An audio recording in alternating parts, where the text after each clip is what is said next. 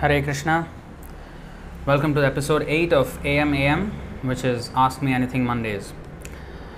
Om Namo Bhagavate Vasudevaya. Om Namo Bhagavate Vasudevaya. Om Namo Bhagavate Vasudevaya.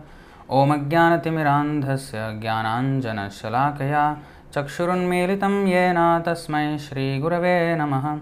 Shri Chaitanya Manobhishtam Sthapitam Yena Bhutale Swayam Rupah Kadamahyam Dadati Swapadantikam Vandeham Shri Guru Shri Yutapadakamalam Shri Gurun Vaishnavamscha Shri Rupam Sagrajatam Sahagana Raghunathanvitam Tam Sajivam Sadvaitam Savadhutam Parijana Sahitam Krishna Chaitanya Devam Shri Radha Krishna Padan Sahagana Lalita Shri Vishakhanvitamscha He Krishna Karuna Sindho Deenabandho Jagatpate Gopesha Gopika Kanta Radha Kanta Namostute Tapta Kanchana Gaurangi Radhe Vrindavaneshwari Vrishabhanusute Devi Pranamami Haripriye Vancha Kalpatarubhyascha Kripa Sindhubhya Evacha Patitanam Pavanebhyo Vaishnavebhyo Namo Namaha Nama Om Vishnupadaya Krishna Presthaya Bhutale Srimate Bhaktivedanta Swaminiti Namine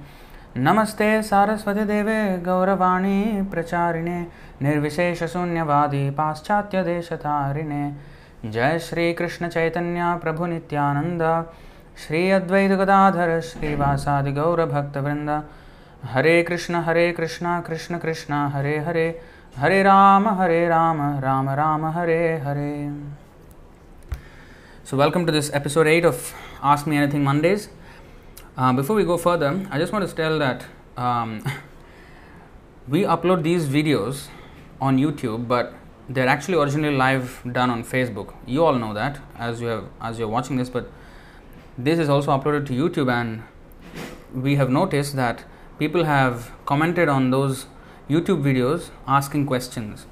So if you're watching this on YouTube after the fact, then you know that try to understand that this is actually only available, this questioning, on Facebook, on our Facebook Live. So if you want to be subscribed to our Facebook Live, I will see if I have, yeah, this is the link you have to go to and watch for the next announcement for AM, because it's once every 2 weeks on Monday, second and fourth Mondays of the month. So you can go here in this link here and you can leave your comments when the announcement is there.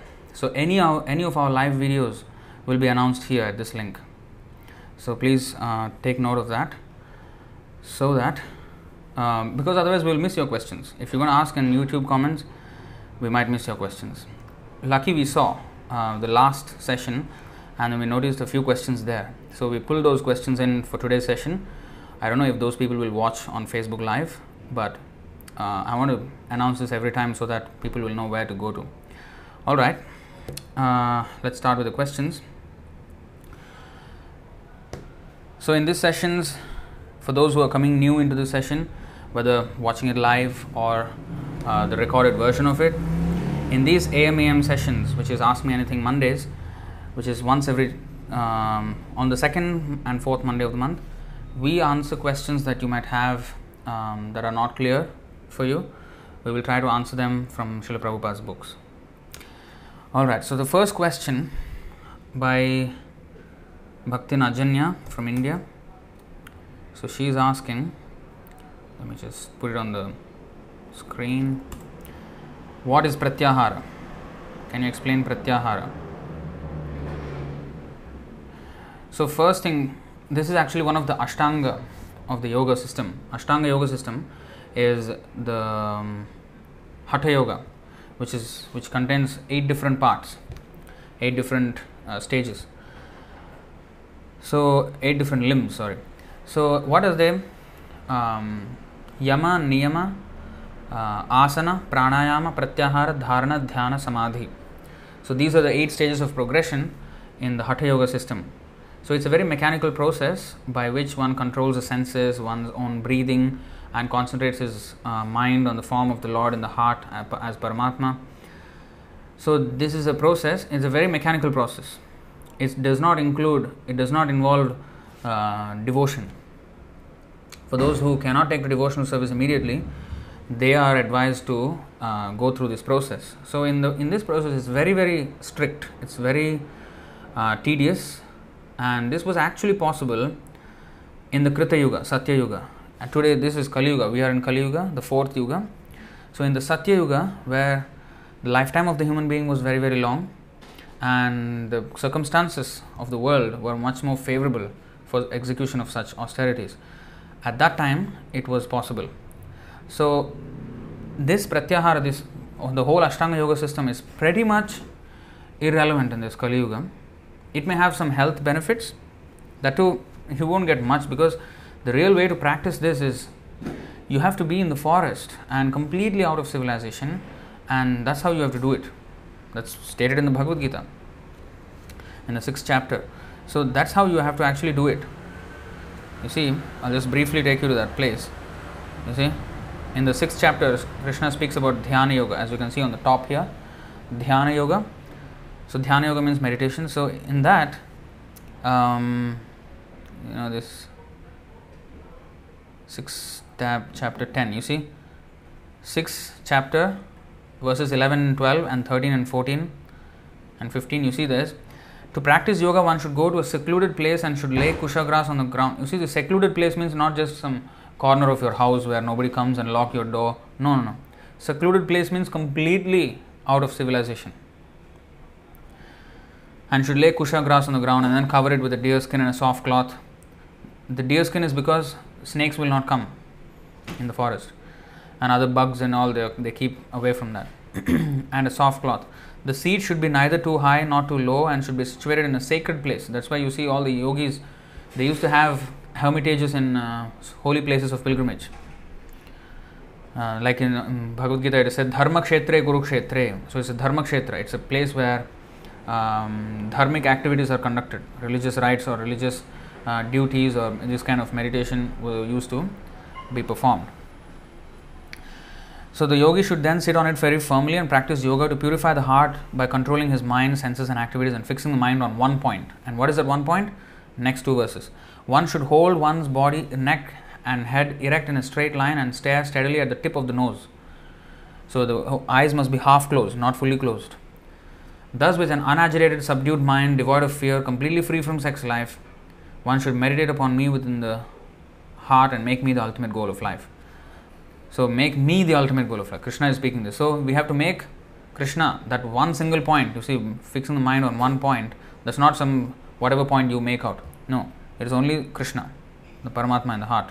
Dhyana avasthita tadgatena manasa pashyantiyam yogina. So the yogis are supposed to meditate on the Paramatma in the heart. So thus practicing constant control of the body, mind and activities, the mystic transcendentalist, his mind regulated, attains the kingdom of God or the abode of Krishna by cessation of material existence. So this is, and next verse you see, there is no possibility of one's becoming a yogi if one eats too much or eats too little, sleeps too much or does not sleep enough. So there are so many rules to become a yogi. And Pratyahara is one of the 8 limbs of this yoga system. Why? Of course the question is what is Pratyahara? But first of all, I want to say that this is quite irrelevant at this present moment, Pratyahara and all these technicalities of this yoga system, because first of all, the amount of time you have to spend to get any success, any reasonable amount of success in this process is thousands of years. People used to meditate for 10,000 years, 20,000. Valmiki meditated for 60,000 years, some 30, 40,000 years. This is not a joke. In Satya Yuga, the lifetime of a human being used to be 100,000 years. In Treta Yuga, 10,000 years. Dwapara Yuga 1000 years, Kali Yuga 100 years, and that also is reducing. So we're not going to get the desired result by practicing like this.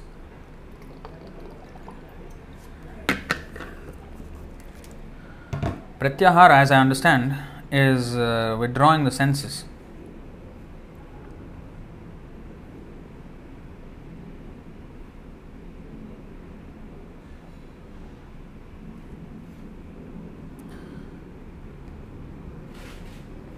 Let's see.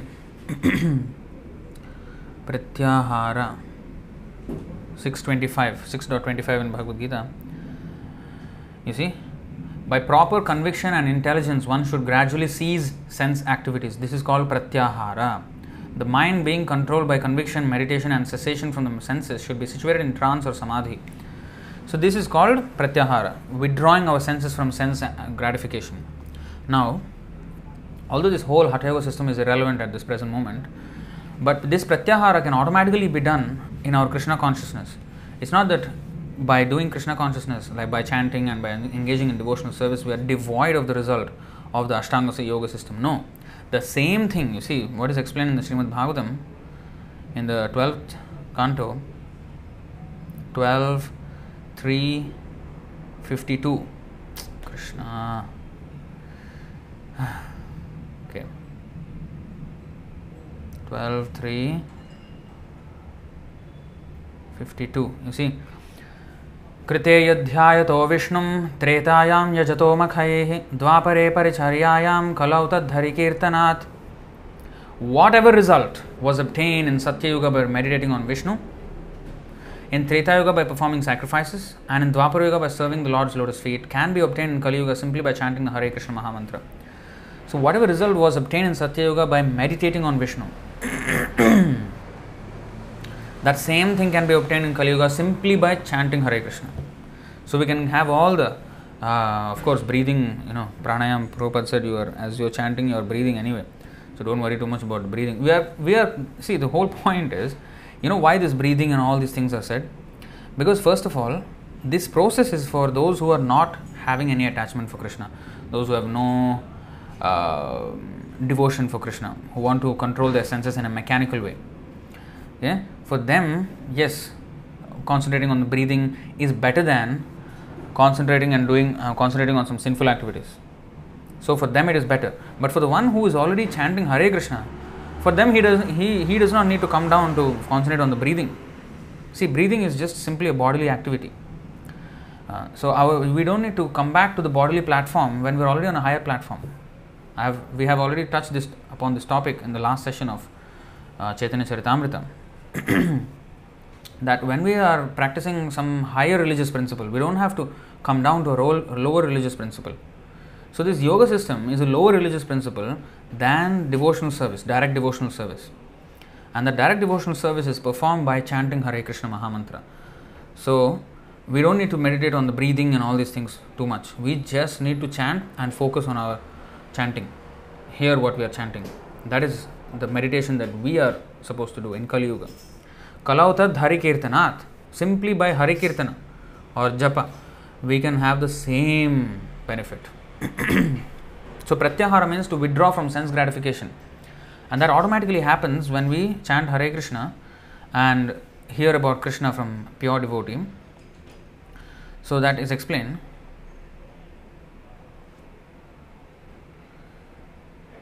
One second. You see, before we go there, you see here, Brihan Narde Puran and Padma Puran also said, Dhyayan Krite Yajan Yagyais Tretayam Dwaparer Chayan Yad Apnoti Tadapnoti Kalau Sankirtya Keshavam. Very nice verse, you see. Whatever is achieved by meditation in Satya Yuga, by the performance of sacrifice in Treta Yuga, and by the worship of Lord Krishna's lotus feet in Dwapara Yuga is obtained in the age of Kali simply by glorifying the name of Lord Keshava. Jiva Goswami has further quoted from Brahma Vaivarta Puran. अतः कलौ तपो योग विद्या यज्ञादिकाः क्रियाः सांगा भवन्ति न कृताः कुशलैरपि देहिभिः. Thus in the age of Kali, the practices of austerity, yoga, meditation, deity worship, sacrifice and so on, along with their various subsidiary functions, are not properly carried out even by the most expert embodied souls. It's very important. Has also cited from the Chaturmasya Mahatmya of the Skanda Puran concerning the necessity of chanting Hare Krishna in this age. तथा चैवोत्तमं लोके तपः श्रीहरिकीर्तनं कलौ युगे विशेषेण Vishnu प्रीत्यै समाचरेत्. In this way, the most perfect penance to be executed in this world is the chanting of the name of Lord Sri Hari. Especially in the age of Kali, one can satisfy Supreme Lord Vishnu by performing Sankirtan.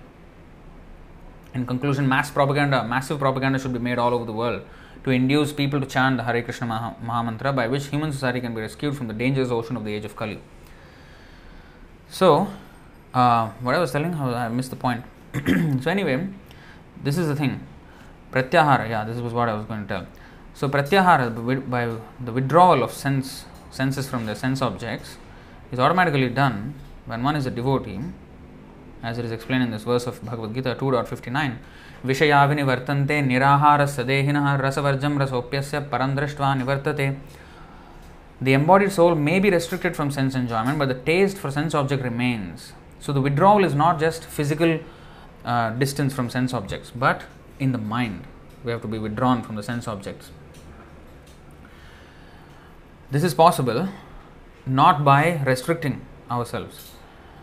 Yes, there has to be restriction, but to sustain that restriction and increase our taste, we have 4 regulative principles like no meat eating, no illicit sex, no gambling, no intoxication. So these are, restrictions. But then to sustain that restriction, even in our mind, that is possible by Hare Krishna mantra chanting. So, but seizing such engagements by experiencing a higher taste, he is fixed in consciousness. So that is what is required. We need to be fixed in our higher consciousness, higher taste. We have to have a higher taste of life. Then we can easily give up these things. So that's pratyahara. So let's go to the next question by Vishnu Teja. Let's put the question on the screen. So the question is, Hare Krishna Prabhu, Dandavad Pranam.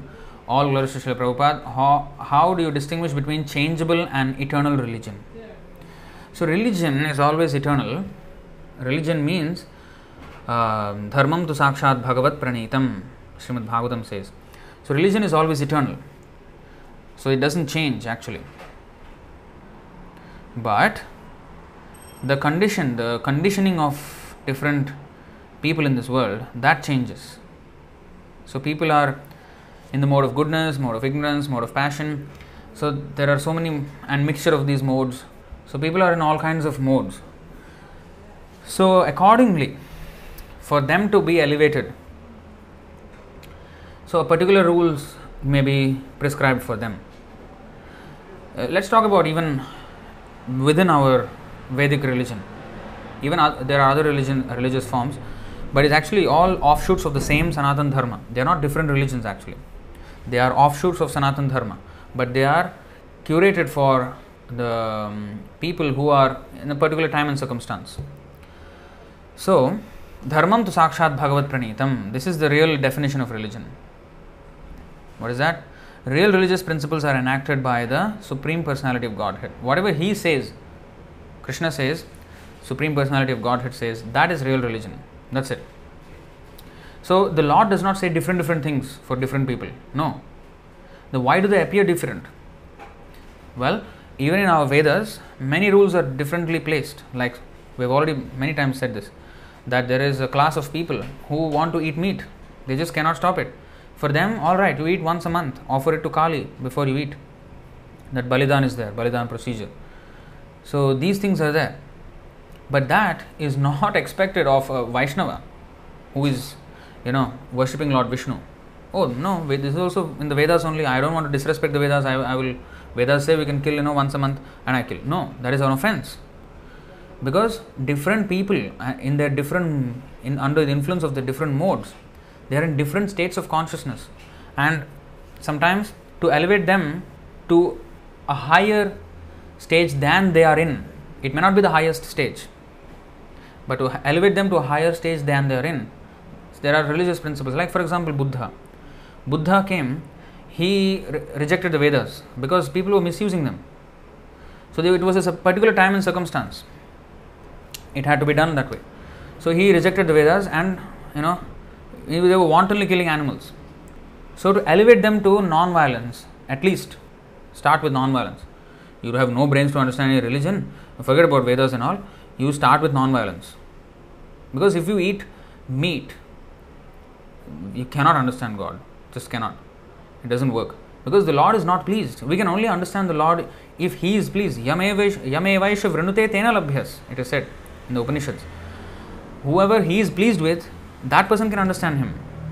So He is not pleased with the person who eats meat. Even in the Bible it is said, those whose hands are covered with blood, I hear not their prayers. It is said in the Bible. So this is true. Even in our scriptures also this is the same thing. Nivritta tarshai rupagiyamanas bhavaushadhat shrotra manobhiramat ka uttama shloka gunanuvadat puman virajjeta vina pashughnat. You see, this pashughnat means either a butcher or a meat eater or one who is killing his own personal existence. Suicidal, pashughnat. So pashu means animals, gnat means one who kills. Glorification of the Supreme Personality of Godhead is performed in the Parampara system, that is, it is conveyed from the spiritual master to disciple. Such glorification is relished by who? By those who no longer interested in false temporary glorification of this cosmic manifestation. For them it is very relishable. Descriptions of the Lord are the right medicine for the conditioned soul undergoing repeated birth and death. Therefore, who will cease or who will stop hearing such glorification of the Lord except a butcher or one who is killing his own self? So in other words, one who is eating meat, he will not relish these things. So even if he offers something to the Lord is not pleased. The Lord does not accept. So we have to get out of this. So at least to come to a stage for that people, because they have no intelligence to understand God. So the Lord is always thinking of how to help them. So if they are not interested in Vedas, if they are misusing the Vedas, okay, let them forget the Vedas for time being. Save them first from at least committing wanton violence. Otherwise, their futures are going to be very dark. And even the animals, Sadaya Hridaya Darshita Pashughatam, he took compassion upon the animals which were being killed. So, in that way, Buddha came. So, that is the religious principle that was needed at the time for that kind of people. So, according to the modes, the religious principles may be differently, may look different, but actually it's not different. It's like this. Moon is the same, but when it is reflected in a water which is, moving, the moon appears, oblong sometimes, it keeps changing its shape in the reflection. But it's not that the moon is actually changing its shape. It's because of the different position of the water, it appears differently. So similarly, this religious principle is always the same, like the moon, it is fixed. But according to our modes, sometimes sattvic, sometimes tamasic, sometimes rajasic in the middle. So because of that, religious principle, they appear differently. So it's a reflection because of our conditioning. So especially the Vedas, for example, has provision or facility for all kinds of people to advance, whether one is in the absolute mode of ignorance or in the Suddha Sattva, above even mode of goodness. Everybody is accommodated. Everybody is allowed to progress. So that's why not everything is, to be followed by everyone. What is necessary for them to elevate themselves, that is to be followed. But the best thing about Hare Krishna chanting is that any sinner, no matter where he comes from, he can be elevated to the highest perfection immediately. And that is evinced by the personal example of Srila Prabhupada when he preached in the Western world. People from all kinds of sinful background immediately became Vaishnavas. So that is the proof that Harinam is so powerful that one does not have to go through these incremental improvements. One can suddenly directly improve to the highest stage of Shuddha Sattva platform of Krishna consciousness. That is the beauty about Hare Krishna mantra chanting, Sankirtan movement. Next question by Vishnu Teja.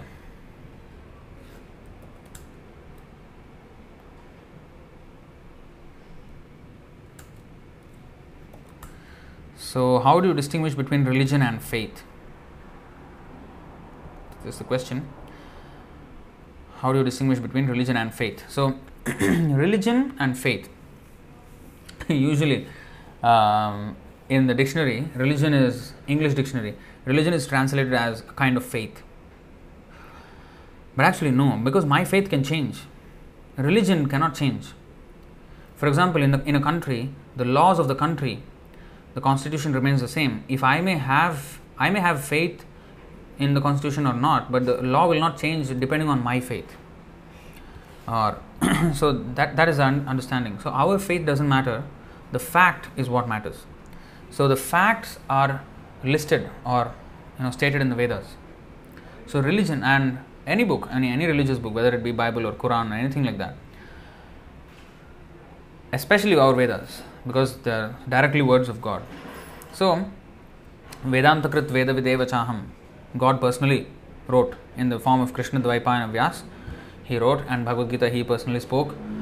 So this is unique compared to any other religious system in the world, that we have God directly speaking, whereas usually it's through a messenger, sometimes paraphrased, sometimes written after a few decades. So, but this is life by God, Shri Bhagavan Uvacha. That's unique in all religious systems, among all religious systems. So anyway, so talking from our Vedic perspective, so religion is the Dharmam tu Sakshat Bhagavat Pranitam, the codes of law given by the Supreme Personality of Godhead. So religion means basically to obedience to God. We just have to obey. That is religion. Faith means my faith can change. Today I may be a Hindu, tomorrow I may be a Christian, day after tomorrow I may be an atheist, after that may be Muslim. I can change my faith here and there, but that doesn't change my constitutional position. That's why Srila Prabhupada translated the word as, the Swarup. Swarup means our original identity. He said constitutional position, because the constitution doesn't depend on the whims of the people of the country. The constitution is set. See? Similarly, our position, Jiver Swarup Hoy, Krishner Nitya Das. We are eternal servants of Krishna. That's it. Every single soul that exists is an eternal servant of Krishna. That is a fact. Whether I have faith in it or not, it doesn't matter. It's a science. It is a fact. Whether I have faith or not, the sun will rise in the east. So, of course, you may argue what is east, what is north, and you may not know, but these are all things. Of course, they are relative to other directions, but we're talking about fact. It does not change with our perception. No. Our faith may be changing. So, religion is not faith. Religion is fact, and we have to understand that. That's why our religion is very, very scientific. We're not simply a faith-based movement. No. Of course, we have to have faith in the fact. If we have faith in something which is untruth, that is ultimately it comes down to our faith in the system. So what is fact will remain as a fact. Whether we have faith in that fact or not, that depends. So Shraddha means to have faith in the fact. But Ashraddha means to have faith. Still, the so-called faithless person, he has faith, but not in God, in Maya or its different forms, its different subordinate forms. Whether he may have faith in the government, or he may have faith in some scientists, he may have faith in philosophy, he may have faith in technology, science. So whatever it is, one may have faith, but all those things are actually Maya. So everyone has faith. It's not that somebody is faithless. When we say faithless, he has no faith in God, but that means he has faith in somewhere else. He has faith in himself. They say believe in yourself. Nowadays these motivational speakers are speaking like that. They have faith in themselves. They don't have faith in God, but they have faith in themselves, as if they are more powerful than God, as if everything they have. So it's just, the thing is, you have faith. Where you have put that faith, that's what matters. When we listen to the news, we have faith in that reporter saying, okay, this is the fact. So he's reporting something, we don't know whether it's a fact or not. He's saying it. He may have some footage or some photos. Well, the movie is full of footages, cinema, but that's not fact, right? That's a video. There may be photos, but I can doctor it with Photoshop and all the video editing skills. I can doctor anything, right? So how do I know whether it's a fact or a fiction? What I am being shown. So why do I accept it as some news channel as a fact? That's just faith. There are fake news channels. We may have faith in them also, but then it will lead us to untruth. And maybe sometimes in this world, because this world is full of cheating propensity, even the established news channels can propagate fake news, like they did with the moon landing. They did that in 1969, and that's not a isolated incident. Many times it happened. There's always perspective, and a skewed perspective can be propagated if one wants to do so, if one has the power, if one has the faith of the people. He may misuse or abuse that faith and give a skewed perspective and show that as the real. So faith is something which we need to develop in the system, but the system has to be fact. So the religion is the system given by God. So whether we have faith in that or we have faith in something else, in some illusion, that doesn't matter. The system is given by Krishna, and that will never change. Now whether we want to cling on to that system or we want to cling on to something else, that is our faith. That's our,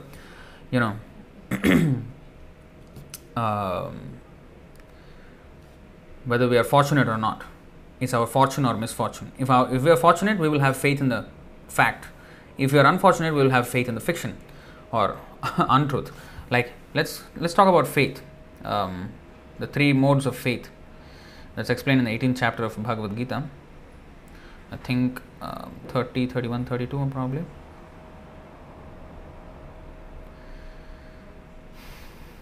You see? 18.30 Pravrittim cha nivrittim cha karya karye bhaya bhaye bandham moksham cha yavetti buddhi sa partha satviki. O son of Pritha, that understanding by which one knows what ought to be done and what ought not to be done, what is to be feared and what is not to be feared, what is binding and what is liberating, is in the mode of goodness. So how does one know? You see, it is said by that understanding by which one knows. How does one know? By faith in the Vedic scriptures. That's how one knows. What is that? Yomam, not Yomam. What is that? 15:19. Yomam evam asammudho. Yes. Yomam evam asammudho janati purushottamam sa sarva bhajajimam sarva bhavena bharata. Whoever knows me as a Supreme Personality of Godhead without doubting is the knower of everything. He therefore engages himself in full devotional service to me, O son of Bharata. So once you know Krishna, you know everything, because you just take knowledge from him on faith. Whatever Krishna says, he is not going to lie. Everything else may be fake news, but he will not give fake news. So whatever he says is truth. So we are accepting with faith the fact given by Krishna. So that is proper way. So that's how one knows what ought to be done, what ought not to be done, what is to be feared. Sinful action should be feared. We should not commit sinful action. Oh, I should not do that. Why? That should be feared. Not that, oh, do you dare to do this? Do you dare to eat some worms? Some shows are there like that on TV. So they, what is that? Dare, what is that? X Factor or something like that. Do you have the X Factor? Do you have what it takes, or do you have the guts to do this? Fools rush in where angels fear to tread, it is said. So the angels, I mean those who are devotees, they fear to tread the path of sinful life. But the fools rush in. They think they are very courageous. They I am very, I'm daring. But he doesn't know what he's getting into. He's stupid. He's not daring, he's stupid. So what is to be feared and what is not to be feared? What is binding? Like, for example, death. For the materialist, it is fearful. They fear death.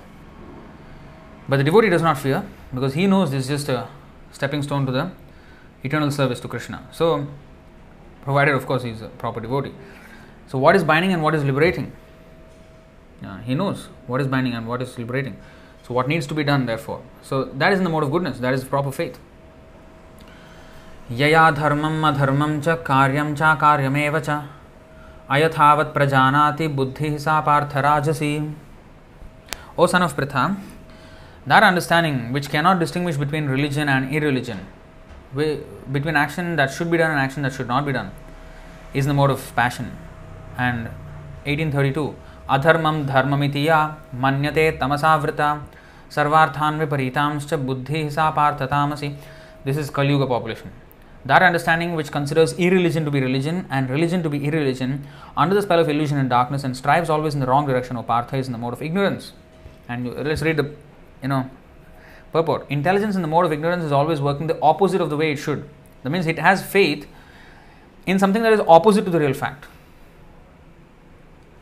It accepts religions which are not actually religions and rejects actual religion. Men in ignorance understand a great soul to be a common man and accept a common man as a great soul. They think truth to be untruth and accept untruth as truth. In all activities, they simply take the wrong path. Therefore, their intelligence is in the mode of ignorance. And there is another verse, 17:28, I think, the last verse.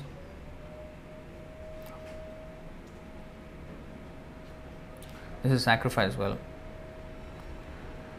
I think there is faith in the mode of. I think these are the faith.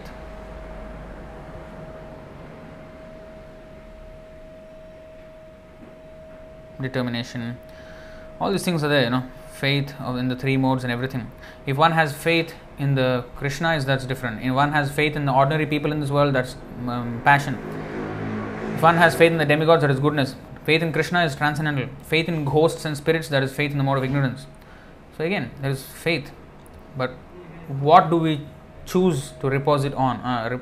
Repose our faith on, whether it's fact or not. So religion is always fact. It's always separate from our opinion, our faith. Our faith is whether we want to cling to this or this or this or this. If we cling on to the fact, that's our fortune. If we don't cling on to the illusion, that's our misfortune.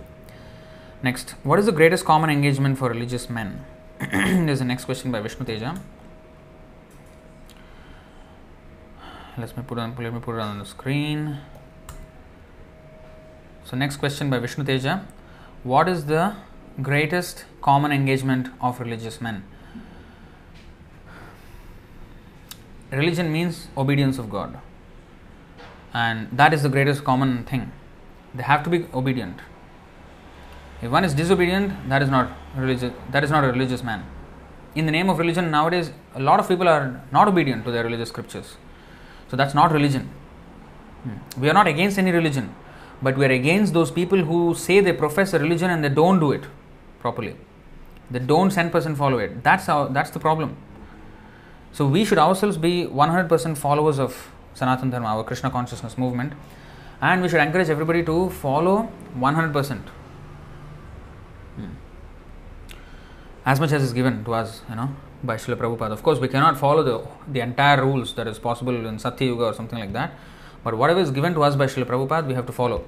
And that's why when Srila Prabhupada also was meeting with different people of different religions, like Christians or anything like that. So he used to say, Bible says thou shalt not kill. But are you a vegetarian? He said no. Then you are killing, then you are not following Bible. So in this way, he did not say Christian religion is bad. No. He said it's good as long as you follow it. Are you following it? You're not? That's the problem. You are the problem. Religion is not the problem. So you're the problem. So when people don't follow, then they have, of course, they cannot understand the word of God then. They cannot understand their own scriptures. See, this religion is revelation. Although the words are there, like Bhagavad Gita, it is there. But so many people are interpreting in their own way. Because why? They disobey Krishna. That's why Krishna says, I am speaking to you, Arjuna, because you are my devotee as well as my friend. You are obedient to me, and that's why you can understand. And you are not envious of me. Anasuyave. And we will go to this first. So 4.3. Sa evayam maya tedya yoga proktah puratanaha bhakto sime sakhacheti rahasyam hi etaduttamam. That very ancient science of the relationship with the Supreme is today told by me to you because you are my devotee as well as my friend and can therefore understand the transcendental mystery of the science. And if you go to 9.3, I think 9.1 is it? Yeah, you see 9.1.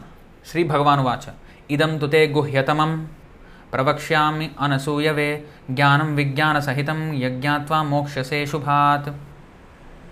The Supreme Personality of Godhead said, my dear Arjuna, because you are never envious of me, I shall impart to you this most confidential knowledge and realization, knowing which you shall be relieved of the miseries of material existence. See, because you are never envious of me.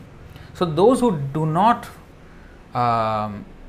obey the words of God, words of the scripture, they are actually envious of God. Although they say they are followers of God. There's like many people even in our Sanatana Dharma. They comment on Bhagavad Gita as if they are followers of God. They are commenting on the Bhagavad Gita. But their agenda is totally different from Krishna's agenda. They do not follow what Krishna says. So that is demon in the guise of a devotee. It is said that these demons in the guise of devotees has started with Ravana. When Ravana guised himself as a sannyasi and went to the ashram where Sita was there and he kidnapped her. So the demon, he guised as a devotee, dressed as a sadhu. So anyway, that's a digression. But this is especially prominent in Kali Yuga. Demons in the guise of devotees. So don't look, that's why Bhaktisiddhanta Saraswati Thakur said, don't look at a sadhu. Hear him. What is he speaking? That is important. If he is dressing like a big sadhu and this and that, big beard and some dress and some... But then what is he talking first? Is he talking strictly what Krishna is saying? If yes, accept him. If he's not, just reject him. He's a nonsense. He's a demon. So the common engagement for all religious men is to first of all obedience. And obedience in this Kali Yuga is the chanting of the holy name. In any religion you see, there is, for example, our religion, there is Sankirtana, Yajna, that is authorized. And then in Christianity you see, hallowed be thy name, thou art in heaven, hallowed be thy name from dawn to dusk. That means from dawn to dusk, all our waking hours should be spent glorifying the name of God. And even in Muslim, you see, Islam, there is so many prayers they have to do, 5 times prayers. Actually, it was, I think, 64 times or 32 times, something like that. But they reduced because not many people can follow. Even that 5 times also they cannot follow fully. And there are, of course, other injunctions also, like haram. What is haram? Intoxication is haram. But then they only limit it to alcohol. But anything is intoxication. Anything that gets you on a nasha. What is a nasha? In Hindi, nasha means like intoxicated, get you high. That's an intoxication. So actually all that should be avoided, even cigarettes. But again, that's not strictly enforced. Haram, blood is haram. Blood is haram. That's why they drain out the blood. The Islam way of eating meat is they drain out all the blood. They put the animal upside down, cut open the throat, let the blood all come out, and then the animal dies and then they kill. But you can't guarantee that not even a single drop of blood is there in the body, in the meat. Of course blood is there. So they actually cannot get rid of the blood. So in other words, actually, if you really want to follow strictly, you cannot eat meat. Honestly. Because blood is there in meat. You cannot avoid it. Even the sacrifice, meat is supposed to be eaten with sacrifice, kurban. So kurban, actually, the prayers should be said. In fact, it is said that you have to stand on a hot stone or a metal and say so many prayers before you can cut the animal and eat. So again, that's not possible. Just putting a tape and then killing, and that's again, it's an adjustment that people have made. So what is religion and what are they following? That is the disobedience of God, the disobedience of the instructions of God in any religion. That is the problem. So, but if you obey properly, then it should be smooth. It should be very smooth. Everybody can, whichever religion they are following, professing, it's actually ultimately Sanatana Dharma only in different forms. But if it is followed properly, then the benefit is there. Even so, let's talk about so-called Hindus. They are seemingly going to, doing all pious things or going temple and this and that, but they are not advancing. They are not knowing the aim of life. They are getting more and more materialistic. Why? That means nothing is working there. Because why? They don't adhere to their principles of religion. Just following some rituals without any meaning, without any understanding, and just shortcut here and there, cut corners. And how are we going to advance like that? We have to be strict followers. So in this age, the common thing is Harinam Sankirtan. Srila Prabhupada said it doesn't matter which religion you profess. Your religion must have a name of God. So if it has, chant the name of God. If it doesn't have, then we have the Hare Krishna Mahamantra. So you can chant that. So that is how Srila Prabhupada presented it. Okay, going to the next question. Bhakti Najanya.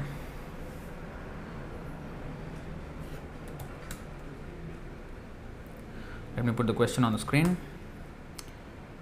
Okay, this is a kind of a lecture-based question. So I am trying to avoid questions which are very, very elaborate, which require very elaborate answers. I will try to be very succinct and very brief because I don't want these to be a series of mini lectures into one session, packed into one session, because that will be too much for you to absorb and takes too much time as well. So here the question is Krishna Tvadeya Padapankaja Panjarantam. So this is a verse from the Mukundamala Stotra. We will actually take out the verse. Well, let's see what the question is. Can you explain? So explaining this verse, please explain the verses which says about death. So again, this is multiple verses and this is basically a whole lecture topic. So I will not explain fully.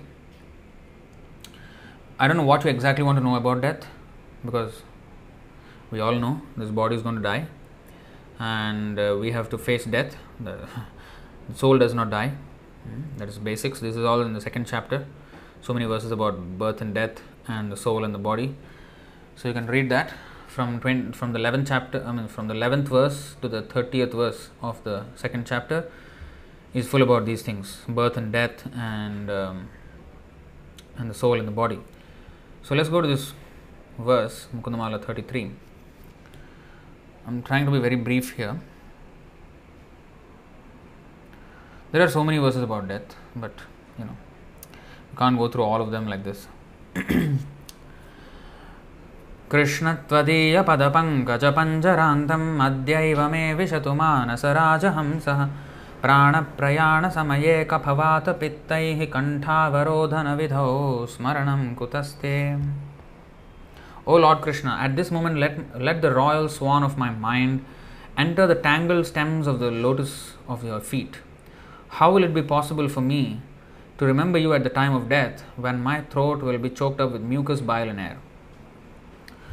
So Srila Prabhupada always used to quote this. As you see in the purport, of all the verses of Mukundamala Stotra, this one was the most beloved of Srila Prabhupada. He frequently quoted it and sang it as a bhajan. On one of the first record albums of his Divine Grace produced, he sang the shloka as a complete song. Devotees who served Srila Prabhupada often heard him sing it as he went about his daily activities or sometimes alone in his room. He also quoted it many times in his purports. Here he explains it in the purport to the second verse of the 8th chapter of his Bhagavad Gita as it is, in reference to the word prayana kala, which carries the same meaning as prana prayana samaye in Kulashekhar's verse. Now the word prayana kale in this Bhagavad Gita verse is very significant because whatever we do in life will be tested at the time of death. Arjuna is very anxious to know of those who are constantly engaged in Krishna consciousness. What should be their position at that final moment? So at the time of death, all the bodily functions are disrupted and the mind is not in a proper condition. Thus disturbed by bodily situation, one may not be able to remember Supreme Lord. Maharaj King Kulashekar, a great devotee, prays, "My dear Lord, just now I am quite healthy and it is better that I die immediately so that the swan of my mind can seek entrance at the stem of your lotus feet." So anyway, you can see this. You can read the whole purport. So the thing is, he is worried.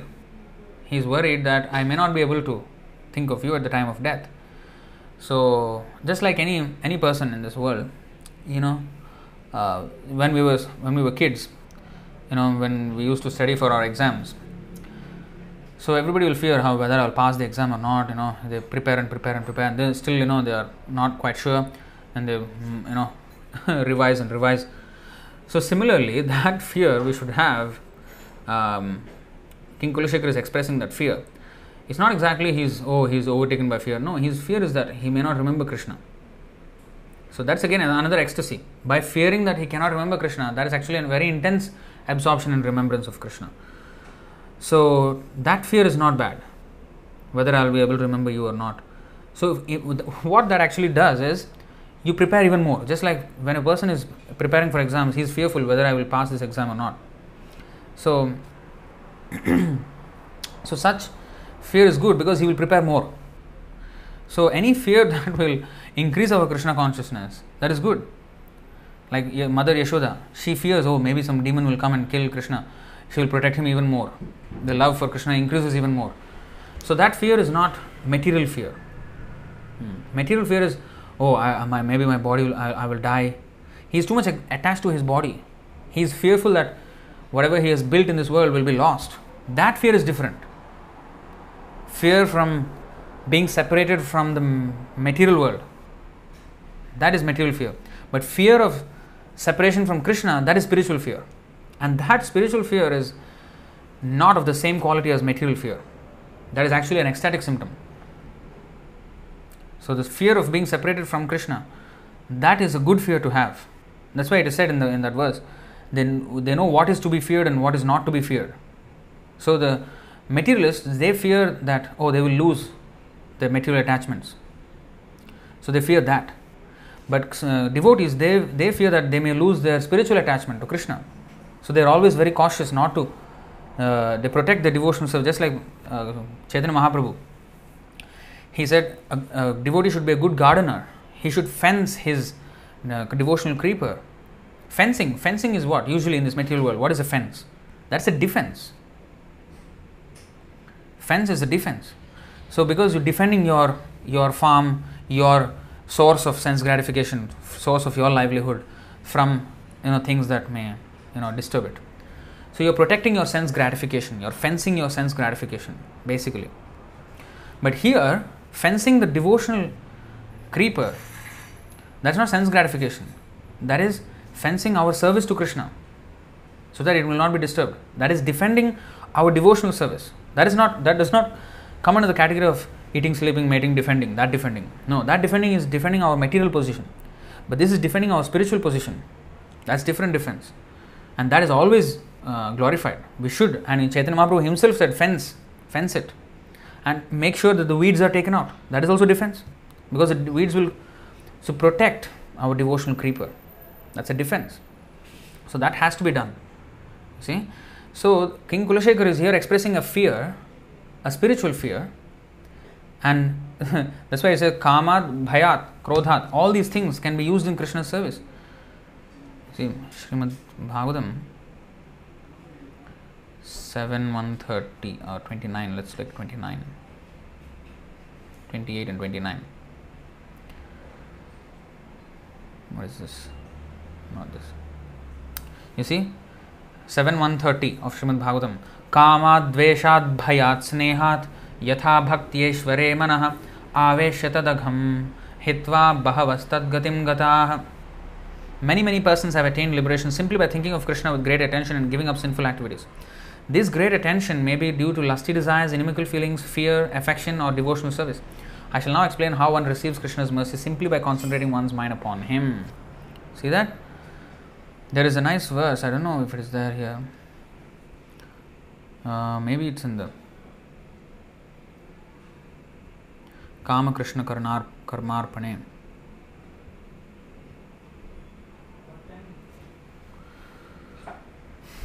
It's not fully there. I think it's in the other one. Wait.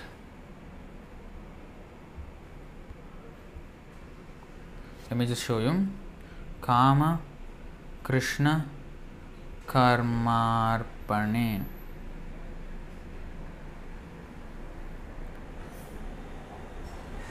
Narottam Das Thakur has sung that,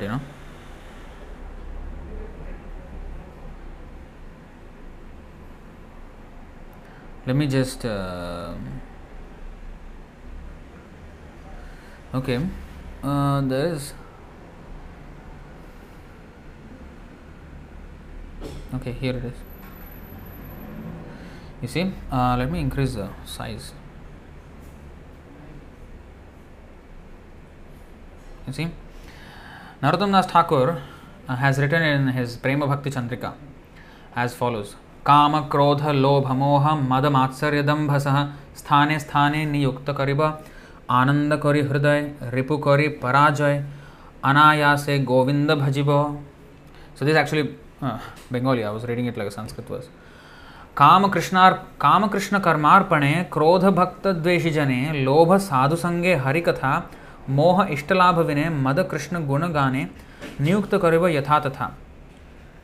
Of course, the fear is not mentioned here, but fear is also there. All the different things, how to engage in Krishna's service. Lust, anger, greed, illusion, madness, envy and pride. I will engage all these in appropriate ways, and by defeating these enemies, I will feel happiness in my heart as I peacefully worship Govinda. I will engage lust by offering it in Krishna's service. That means, let me be always, just like a boy, he is attracted to a girl, let me always be attracted to Krishna. So anger I will direct towards those who are envious of the devotees. So one should be angry with those who are envious of the devotees. I will be greedy to hear the topics of Hari in the association of devotees. So this greed is good. So you see, I will feel illusion without achieving my worshipable Lord. Though this illusion is good. I will be maddened while singing the glories of Krishna. This madness is good. In this way I will engage these enemies in their proper places. So fear is also our enemy. Bhayam dvitiya bhiniveshatasyad. Ishad apetasya viparyayo smriti. So fear is the first thing that will happen when we leave Krishna. That fear also can be employed in Krishna's service. So let me be fearful of losing devotional service and be very careful in protecting it. So that fear is good. So in this way we have to understand that fear is actually good.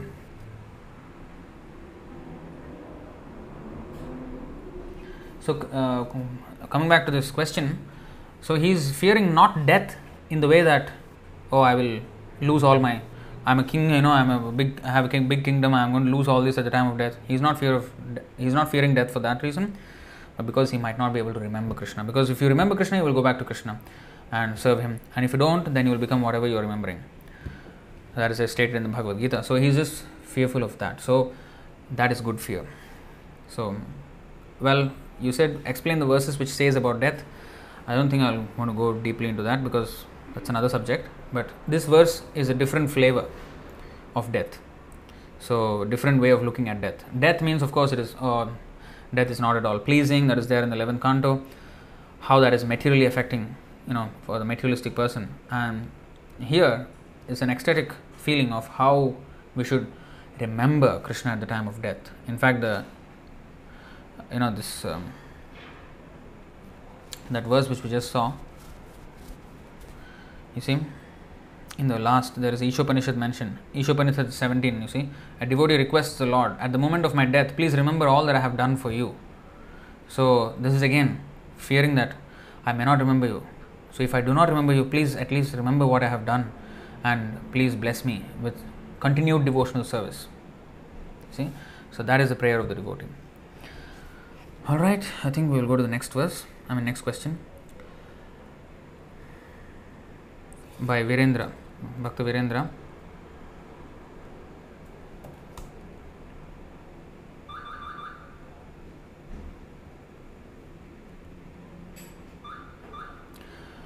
Question. Haribol Prabhu, Dandavad Pranam. All glories to Srila Prabhupada, Guru and Gauranga. So, I have only 3 questions to ask for today's AM session. Usually, you will be the one with 12 or 15 questions. So, the question 1 is, if the jivas are created from lust or sexual union in the material world, how can they control that inherent lust within them and transform it into devotional service which will make them attain love of Godhead?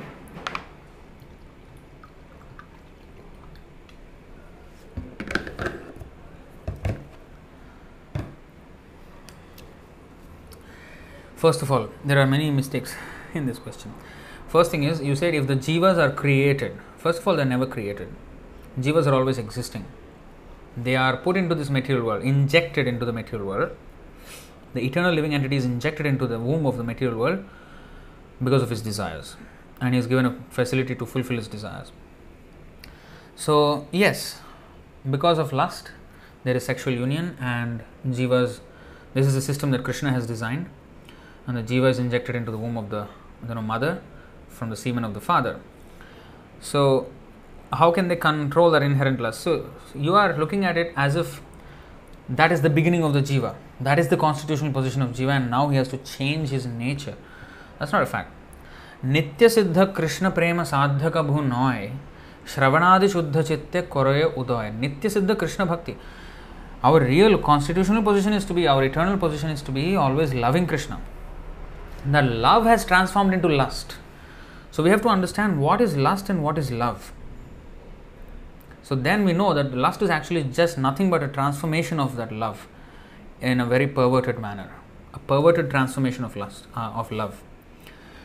So love means to have uninterrupted affection for Krishna and engaging in his devotional service. That is love. Now what is lust? So Srila Prabhupada very nicely explained that lust means to have some infatuation for the opposite sex, for example. That is the highest form of lust. So, sexual attraction. So, that lust, a boy is interested in a girl because he is interested in the body of the girl. And of course, the traits of the girl, maybe the habits or her character or whatever, but if that was the dead body of a girl, he will not be interested. And he cannot do him, and he will get a disease if he does anything, and it will be nasty. It has to be really demented to have sex with a dead body. There are some class of people like that who have sex with a dead body. I think there is a name for them. So they like to have sex with the dead bodies. So it's completely madness. But any sane person will not have sex with any dead body of a woman. So he will have only with the living body. But what is a living body? Basically, it's because of the presence of the soul inside. That's why the body becomes attractive. The soul, once the soul leaves the body immediately becomes very ugly. Right? If you leave the body, it will just become very ugly. So the body is having some form of beauty because of the presence of the soul inside. Although it is actually made up of all disgusting elements. but there may be a packaging of beauty because of the presence of the soul. And that's what actually is attracting that person. Although for his own sense gratification, that attraction is actually not, is because his attraction is to the body, but again, it's not exactly to the body, it's to the body which has a soul inside. Actually, the soul is the one which is causing his attraction. And the soul, why is the soul so attractive? Because it's a minute fragment of the Supreme Soul. So actually, he's attracted to the, just like he's attracted to the body because there's a soul inside. But similarly, he's attracted to the soul because that soul is a part of the super soul. And the super soul, Krishna, who is the Supreme Soul, he is the all attractive. Krishna means the all attractive. And the reason why the soul is attractive is because it's a part and parcel of the most attractive Supreme Soul. So actually, one's attraction is supposed to be for that Supreme Soul. But now, it is pervertedly directed towards one of the many innumerable parts and parcels of that Supreme Soul, and that too not to the part and parcel directly, to the body of that part and parcel. So that is the lust. It's a transformation of the original love we have for Krishna. So it's not that how come we started with lust and how come we can change that and transform it into love. No, we started with love and it transformed into lust because of our perverted, because we wanted to give up our love for Krishna, and that's how, it's our foolishness. How it happened, when it happened, that we don't know, but it happened. So it can happen. Of course, once you learn your lesson, then you go back, then that lesson will be there and Krishna will not let you fall down again. But of course, you can still fall down if you want, but you will generally not fall down again because you will have learned your lesson very, very strongly. That's the business of Maya. The business of Maya is to make sure that she beats you so hard that, when we are whipped, we'll have those marks. She'll make sure that marks will never go away. In other words, we will never forget the whipping of Maya, and we will hopefully never do it again, even when we go back to the spiritual world. So yadgatva nanivartante, that's why he will never return, because he will have completely understood his mistake and he understands the real value of Krishna consciousness. And that's the reason why Maya is there, to make us realize that first of all, we cannot go back to Krishna without being completely attached to him. If we are not completely attached, if we are having some material attachments, Maya will beat us left, right, center until all our attachment is completely gone. And then, yes, hopefully, not hopefully, well, definitely, if we get the association of a pure devotee, then yes, the door to liberation will be open. So, to answer the question again, jivas are not created, they are just injected. They can control their inherent lust by reviving their knowledge of their original existence. And that knowledge is revealed by the spiritual master, by showing the Shastra. So that's how, and engaging in the process, not just knowledge, I consume knowledge and I don't do anything about it. I should act on that knowledge. Practical application of the knowledge should be there. That is also important. Not just I know. No, I should act on it. Then yes, we can come out of this perverted, lusty tendency and revive our love for Krishna. Right? Next question.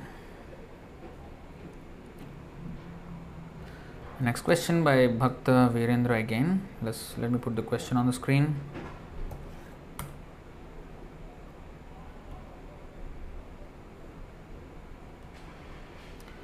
So next question by Bhakta Virendra. Why only Gaudiya Vaishnavas know the real difference between Avatari Krishna and Vishnu, while many Hindus consider Krishna to be the 8th incarnation of Vishnu? These are very confidential things, technical. So sometimes there are differences of understanding. Why means there is a mercy of Chaitanya Mahaprabhu. He revealed to us the highest pinnacle of devotion. Because of Chaitanya Mahaprabhu's mercy, as we know, we have did that Chaitanya, that verse we did on Saturday. Beautiful verse. 2nd chapter, 1st verse. What is that?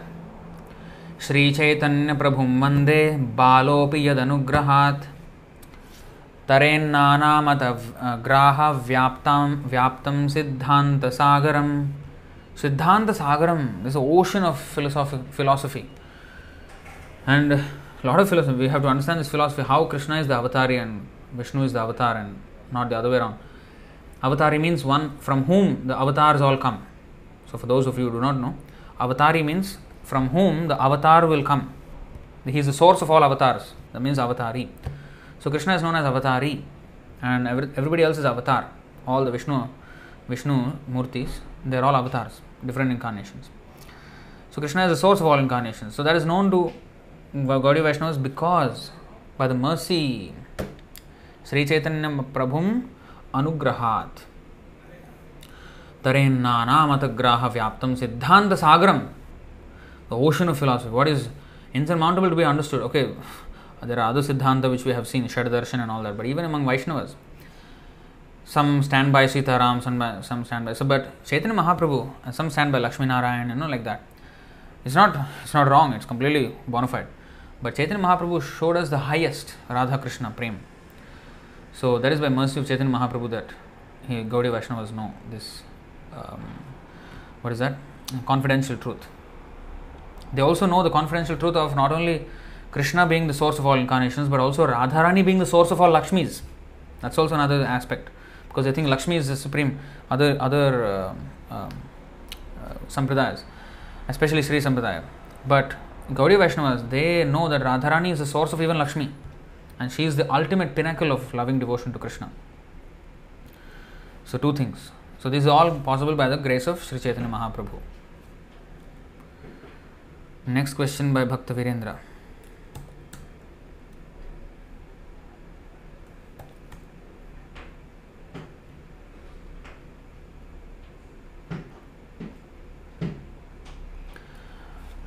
Question 3 by Bhakta Virendra. Both Lord Ram and Lord Krishna in their avatar Leela on earth did not accept Vanaprastha and Sannyas ashram, but lived as Grihastha until their disappearance from earthly planet. As I understand, Ramachandra, he actually gave the kingdom to his sons, Lava and Kush, before he departed from this world.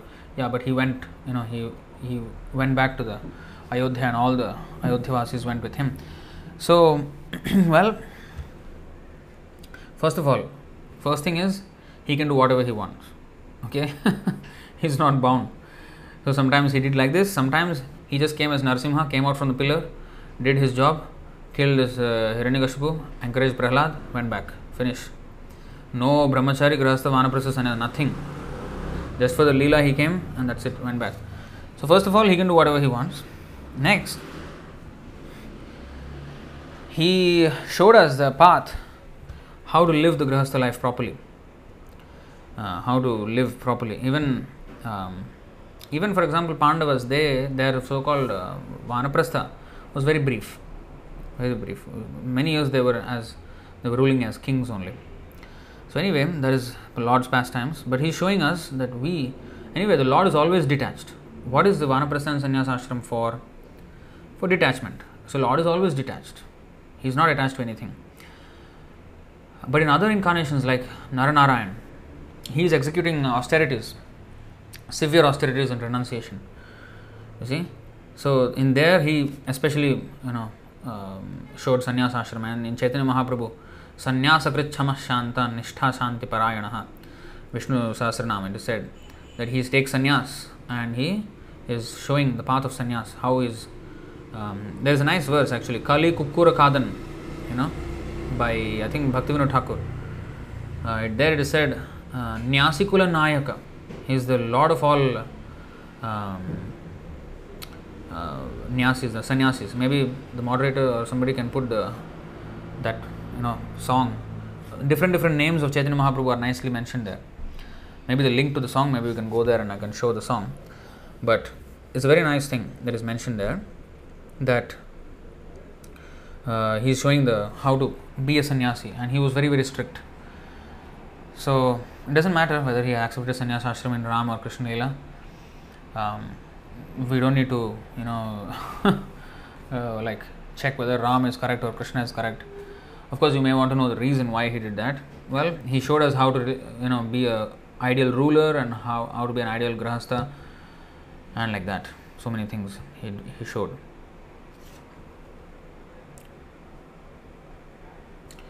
So okay, next.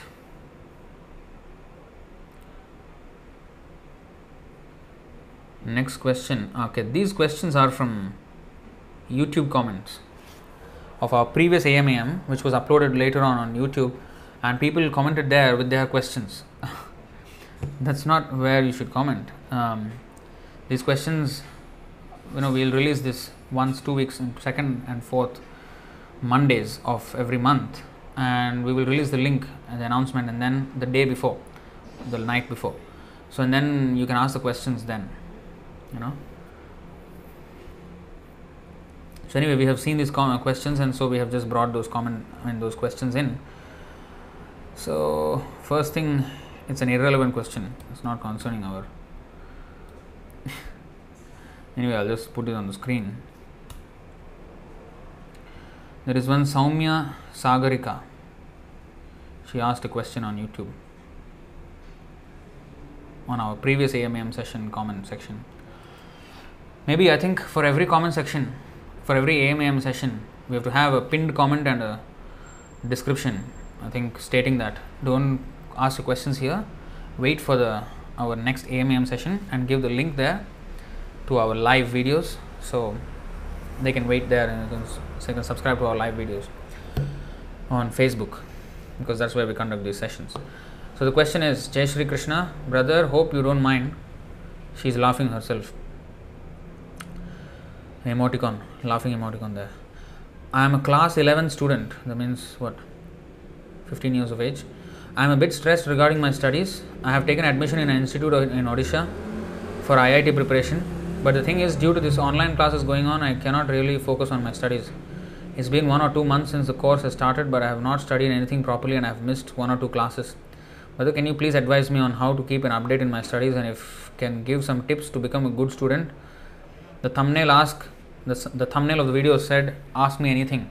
So because our sessions are ask me anything, so she said, so I asked this question. Sorry if I said something wrong. Well, yeah, that was wrong, because material education is a waste of time. If you really need my advice is just give up all that, take to Krishna consciousness, become a full-time devotee and preach Krishna consciousness to others. That's the best, because even you prepare for IIT or all, you cannot pass the exam of death. That's the real exam you got to prepare for. You may think IIT is very difficult. Nothing is as difficult as death. So prepare for that exam. That you should pass. For that you have to become a Hare Krishna devotee. Chant Hare Krishna. That is the best thing. We are not here for how to increase your focus in something which will take you to hell. We are here to try to clear out any misconceptions that people might have, or any doubts they may have, so that we can increase your focus and going back to Godhead. People sometimes, sometimes our ISKCON having some motivational speakers, they're saying, oh, you must increase your focus and all that. Increasing focus is not the real thing. Increasing focus on the right thing, that is important. The right thing is Krishna consciousness. Just increasing your focus in whatever you want to do, that is nonsense. You have to increase focus in what is to be done, and that is legislated truth. What is to be done? Karya vyavasthitau tasmat shastram pramanante. The Shastra has already given us what we should do with our lives. Not that you figure out what you should do with your life. No. Whatever talent you have, use that in Krishna service. Don't use that for your sense gratification. So, our real thing in life is, the thing that we have to do in life is, we have to serve Krishna. That is our aim, and we have to increase focus in that. In fact, Bhaktivinoda Thakur said, by increasing my material studies, my focus in spiritual life is gone, and I was made an ass in this conveyor belt of materialistic existence. Rat race, corporate rat race, as they say. We'll get into all these things. So, and ultimately, we will not be fulfilled. Our whole life will be a regret at the end of life. Old age is very, very depressing, because whatever we have, big dreams we had and all this, and in our youth we had so much confidence in our abilities, in our visions, in our mission and everything, and all that will just prove to be a failure. As we reach old age, we'll start to realize that, life is past, and I'm getting grey hairs, my body is dwindling, my dreams could not be fulfilled, my aspirations, my this and everything will be just taken away in any moment now. It's very, very depressing. After living that whole life, that's all is there for to life, and that's the end of it. That's it. So for materialists, it's very depressing. Unless you understand that actually you will never die, you are eternal. Well, I want to add here. I have somebody shared with me. I saw this video recently, a few days back. This one particular motivational speaker and some kind of person was speaking about death. Somebody asked him, how can I stay motivated when I think of death? It just is very depressing. What should I do? So that person gave a 18-minute answer, and I don't want to repeat everything that he said, but the gist of it is that death is a good thing. This is what he said. His idea is life is just you live only once. That's what he thinks. So he was saying death is a good thing because it limits your lifetime. So that will make you work on all the important things that you want to do in life quicker. So because there is a deadline, you have to finish it before you die. So you have to do all your things, whatever you have to do. So it will propel you to action. If you think you are eternal, then if you don't think about death, then you will just postpone, it will never happen. So if there is death, there is a deadline. I'm going to be finished one day. Before I'm finished, I have to finish everything that I've set out to do. So he's saying that death is like a motivational thing to do what we are really meant to do, according to him, in life. And he says he sometimes even plays some sad tune, melancholic tunes of music to remind him of death, so that he is reminded, death is going to come, so I must quickly do all my projects, and I must be more motivated. This was his speech. I couldn't laugh. I couldn't stop laughing when I heard that. So much foolishness. If we have to consider, if death is coming, why are you hurrying doing your things? Why? Whether you hurry or not, you're going to die, and after that, your life is going to be nothing connected to what you have done. Yes, your desires will take you to some nonsense place because you have never thought of Krishna. So sometimes they say, life is so short. You have to be, you have to show affection to your family members. Huh? Where is the relation? Life is so short. So why should I waste my time showing so much affection to the temporary things, the things that exist so short? The dream is so short. For when we sleep, the dream is very short-lived, right? But so do we really care about the dream while we're in the dream? Or should we care about the dream? Should we take it seriously? No. There's no point taking it seriously. So why should we take our family or anything seriously when we are in this world?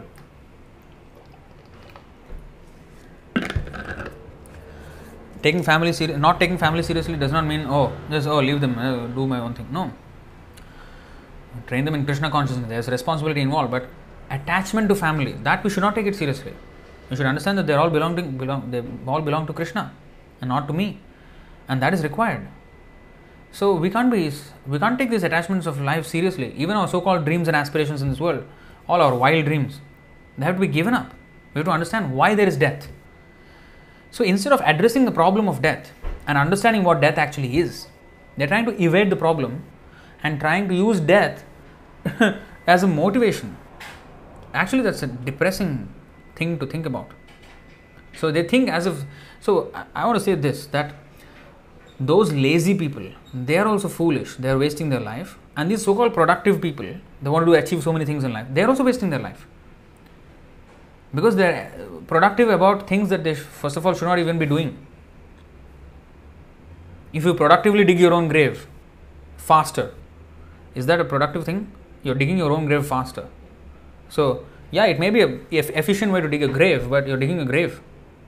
So, digging a grave is a good thing.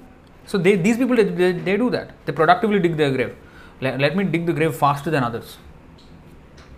You're going to die. Everybody's going to die. Why we have to waste our life in so-called productivity in increasing our material activities?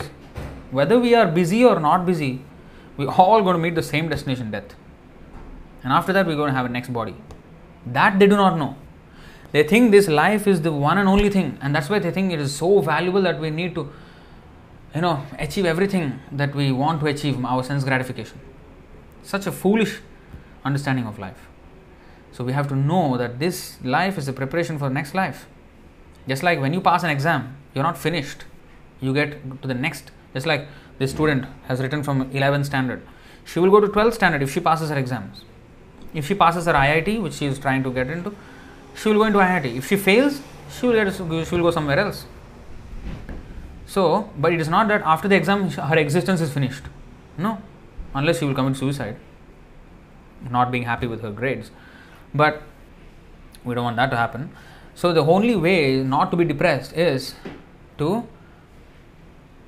understand that Krishna consciousness is the real thing that we have to prepare for. Exam is not the end of everything. Death is not the end of everything. Exam is just determines where you go next. Just like the entrance exam to IIT determines, okay, you can go into IIT now. So it's a promotion, it's a higher thing. So death is like that. So death is an exam. If you pass, okay, you go back to Krishna. If you fail, you remain in this material world. Whether heavenly or hellish or earthly life, it is all fail. Different degrees of fail. So that is my advice for anybody who is aspiring to get good grades. Get a good grade in the exam of death. That is possible with devotional service. Chant Hare Krishna, you will get there. Next question.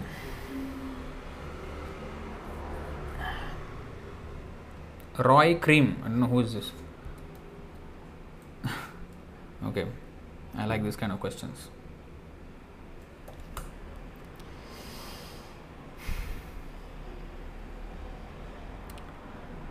So, in the last AMAM session about Shraddha, somebody asked about Shraddha.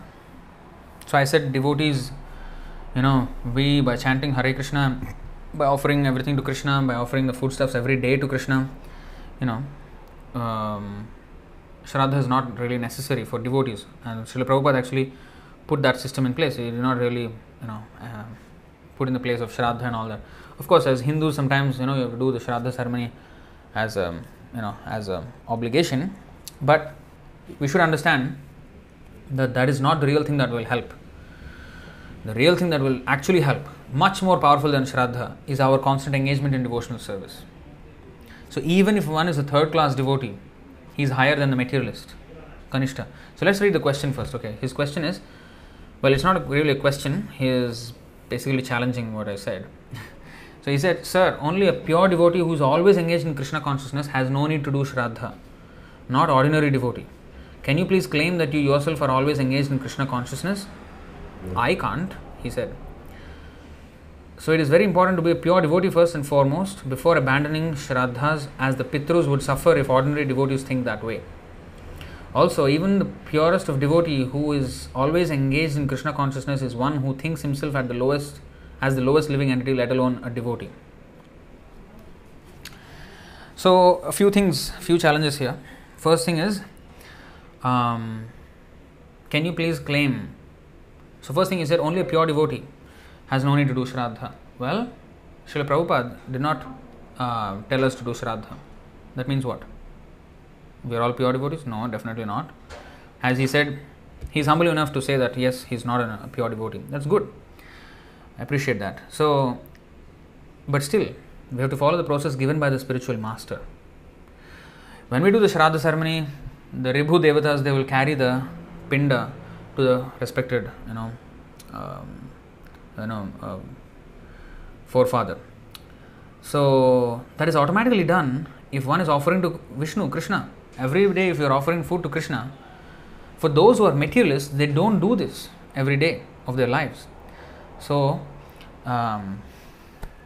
they need to do at least once a year. So Pindadan Shraddha is basically Vishnu Prasad. You are offering food to Vishnu, and that Vishnu Prasad is given to the departed soul. So when we satisfy Vishnu, every other creature is automatically satisfied. So we are offering that prasadam to Krishna every time, every day, a devotee at least, through the spiritual master. We are not pure devotees. Yes, I am not a pure devotee. He asked me, can you please claim that you yourself are always engaged in Krishna consciousness? No, I am not. I am honestly saying I am not. I have long way to go.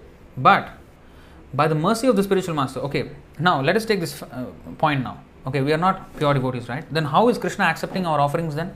If you are not pure devotees, Krishna will not accept from anything who is not a pure devotee, right?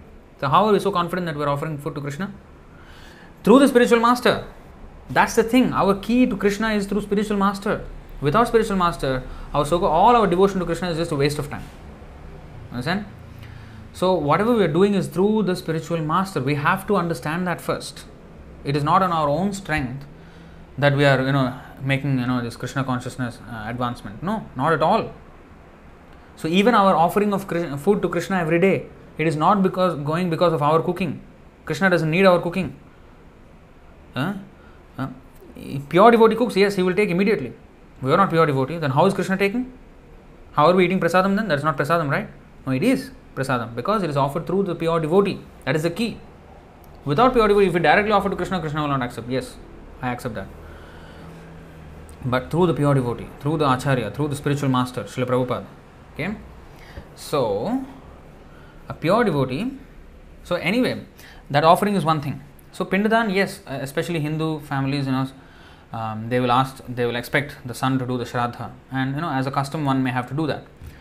Just like, for example, this is a different context, but Srila Prabhupada, for the Vrindavan Krishna Balram Mandir, for the establishment, for the inauguration ceremony, he had the devotees chanting the Hare Krishna constantly, and he had the local Vrindavan priests perform a yajna and all that inauguration ceremony. Because people in general, they won't accept a temple if there is no inauguration ceremony as they know it. So after the whole ceremony was done, the priests were doing ceremony and Prabhupada was engaged in that. And after the whole thing was done, Prabhupada said the kirtan was the real inauguration. That was the real inauguration ceremony. But because the people will not understand the whole thing, so as a custom, we did this ceremony with the local priests involved and all that, so that people will recognize and start coming to the temple. Otherwise, they think, oh, this is not, what kind of temple is this? So sometimes to keep those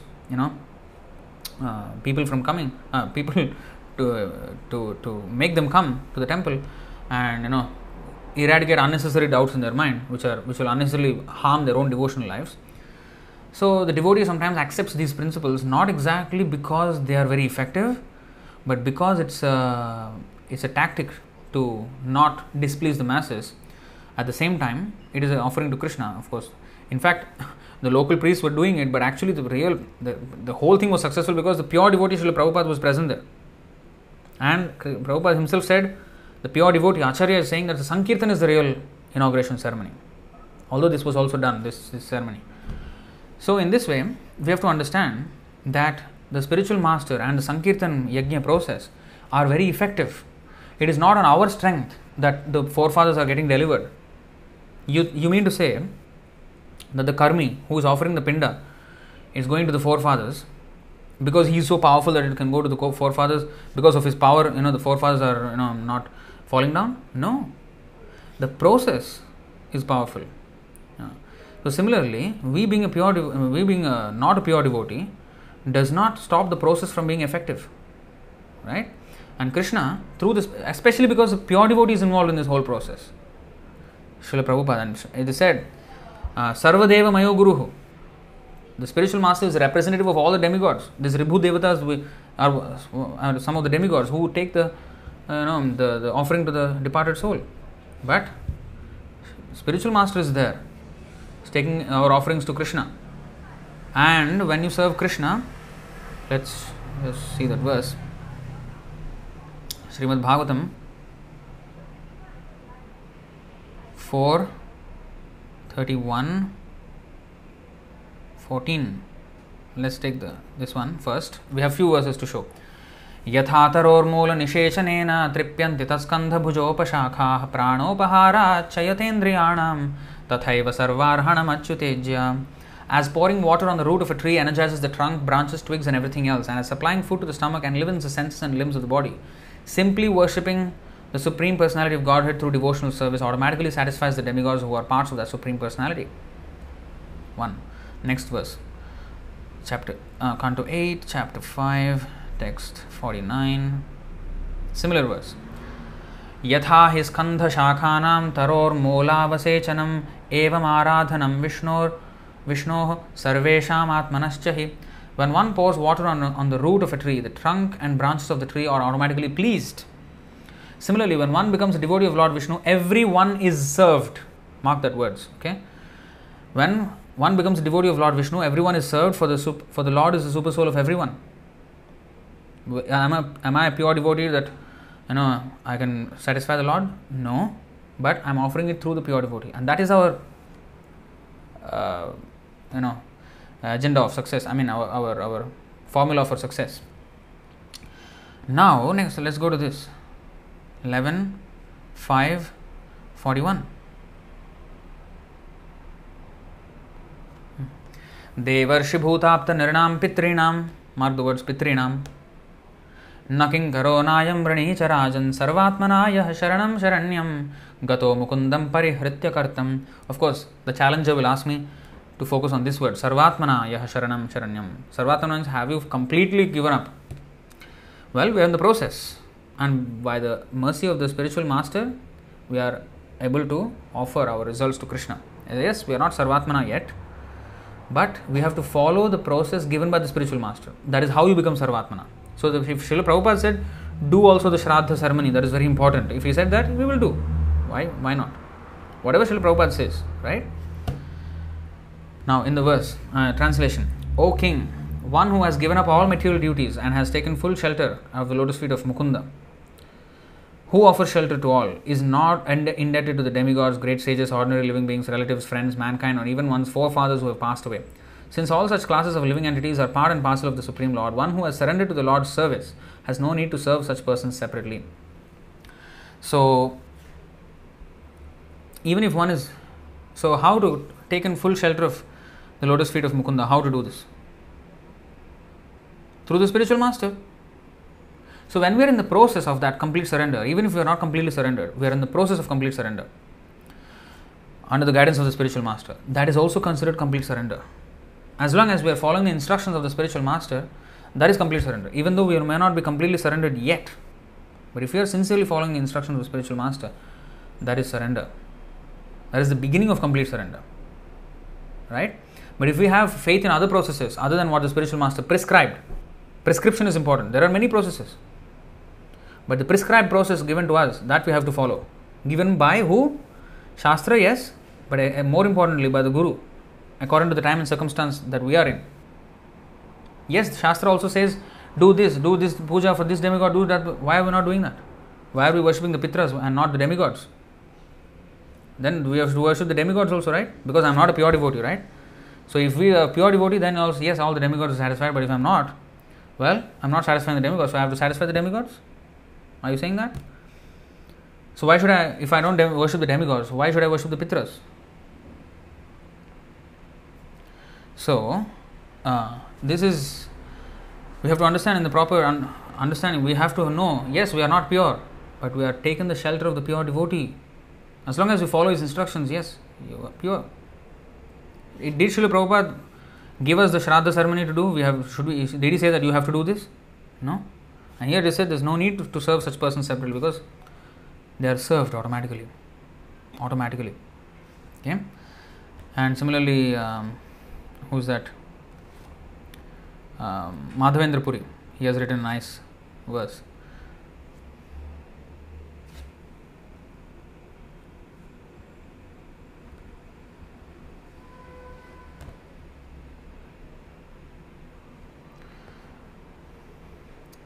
Madhavendra Puri said, Sandhya vandana bhadramastu bhavato bhoh snana tubhyam namo bho devah pitarascha tarpana vidhau naham kshamah kshamyatam yatra kvapi nishadya yadavakulo tamasya kamsadvishah smaram smaramagham harami tadalam manye ki manye name. O my prayers 3 times a day, all glory to you, all bathing I offer my obeisances unto you. O demigods, O forefathers, please excuse me for my inability to offer you my respects. Now wherever I sit, I can remember the great descendant of the Yadu dynasty, Krishna, the enemy of Kamsa, and thereby I can free myself from all sinful bondage. I think this is sufficient for me. Of course, the challenger will ask me, are you always thinking of Krishna, like Madhavendra Puri? Well, we are in the process. Okay? It's not that until we come to the point of pure devotee, we still have to worship demigods, we still have to worship, do the Pitra Tarpana and all this. No. But having said that, if the family, says that you have to do this Tarpana, we will do as a formality, we will do it. But we should know that that is not the real effective thing that will actually help the departed soul. That is what I am saying. So it's not that we are against Tarpana Vidhava. No, we are not against. But it is automatically done when we are devotee. But because of family circumstances, it is expected that, the devotee do that. So, okay, fine, as a formality we will do it. You should understand that the real thing is our offering to Krishna, our very lives. Once a year offering one food stuff to Vishnu, and compare that to, even though we are not pure devotees, even if you offer every day food to Vishnu and or Krishna, and not only food, all our activities or donations or whatever we are doing to Krishna, all that does not add up. You mean that is not effective? Only that food on that day, that food is effective? These are all not effective anymore? What are you saying? So you have to understand how effective Krishna consciousness is. Just by chanting, everything is automatically done. And let's be honest. Are the priests potent enough that actually the food is going to the departed soul? Are you really convinced that the food is going to the departed soul? Maybe the priests are not even following properly. Maybe they are eating onion and garlic. How do you know this is all actually working behind the scenes? But one thing is surely working: the Harinam Sankirtan. Let's see this. What is said Bhagavatam? What Bhagavatam says? Canto 8, chapter 23, text 16. Okay. Mantratas-tantratas-chhidram deshakalarha-vastutah sarvam karoti nischhidram anusankirtanam tava. There may be discrepancies in pronouncing the mantras and observing the regulative principles, and moreover there may be discrepancies in regard to time, place, person and paraphernalia. But when your Lordship's holy name is chanted, everything becomes faultless. So there may be discrepancies in person. What about the priest now? Is he chanting the mantras properly, or is he first of all proper character? How can we ascertain all these things? But if the holy name is chanted, everything is faultless. So we have to understand that these processes, especially these yajnas, previously they used to do Ashwamedha, Gomedha. The animal used to come out from the fire itself, rejuvenated in the new life, in a human life. So how is that possible? Because the power of the efficacy of the mantras of the Brahmanas was so potent. Now are the Brahmanas so potent to actually make sure that this thing goes to the departed soul? Can we ensure that? So, in this Kali Yuga, let's be very honest, all the other processes are ineffective. Harer Nama, Harer Nama, Harer Nama eva kevalam. Kalau nastyeva, nastyeva, nastyeva gatiranyatha. There is no other way of perfection in this world, in this Yuga, Kali Yuga. Harer Nama, Harer Nama, Harer Nama eva kevalam. Only chanting of Hare Krishna Mahamantra. This is why, my dear, we have to do this process given by the spiritual master. Chant Hare Krishna and follow the process given by the spiritual master. We don't have to do extra things.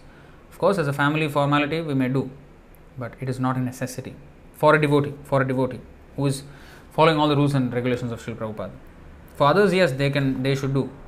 But again, how effective it is, don't ask me, because everything in this Kali Yuga is not effective, honestly. There are so many discrepancies. Okay? Let's look at the comment again, see if there is anything else that he said.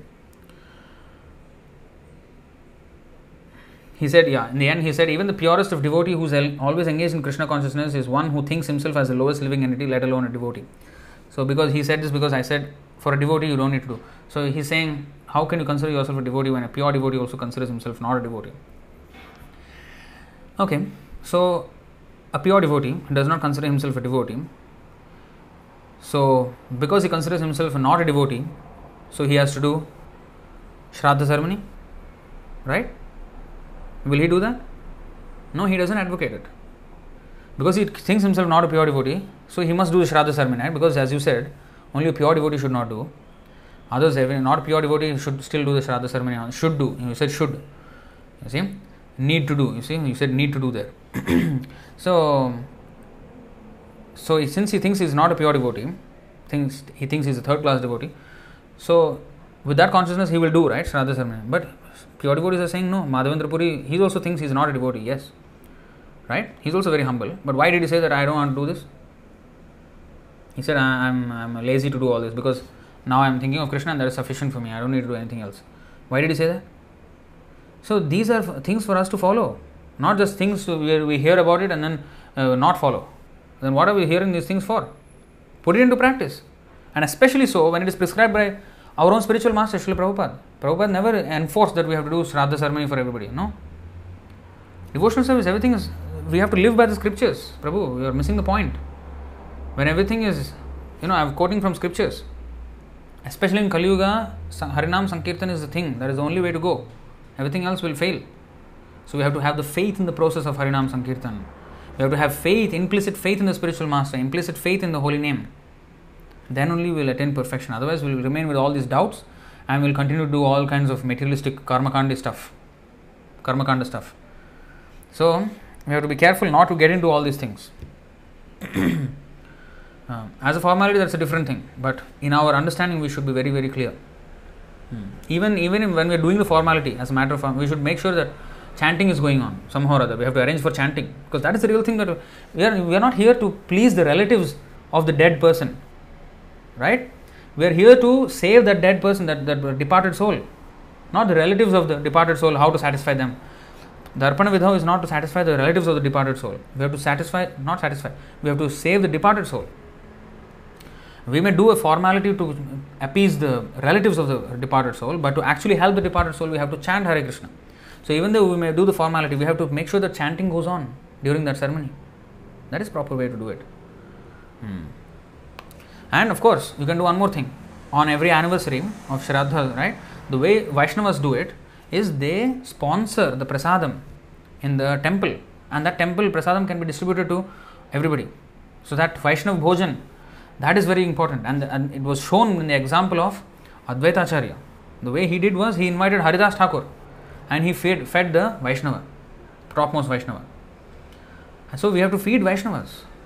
Vaishnav Bhojan must be sponsored, must be done. Call Vaishnavas to your home, have a kirtan, distribute prasadam to them, cook nicely.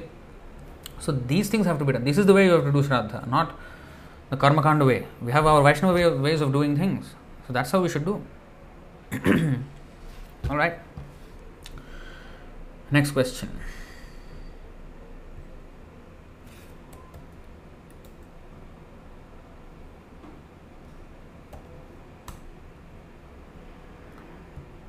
Next question by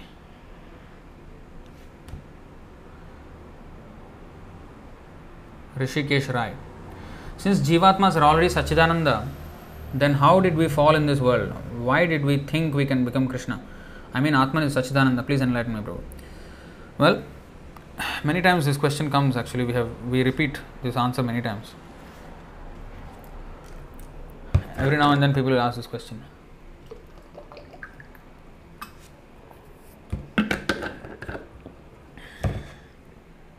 Krishna is fully independent, infinitely independent. He can do whatever he wants. Swarat. And we are his parts and parcels. Mamayvamsho jiva loke jiva bhuta sanatana. Amsha, a part, has the same characteristics as a whole. Like in the ocean is salty, and if you take one drop, which is part and parcel of that ocean, the drop is also salty. So it has the same characteristics as the ocean.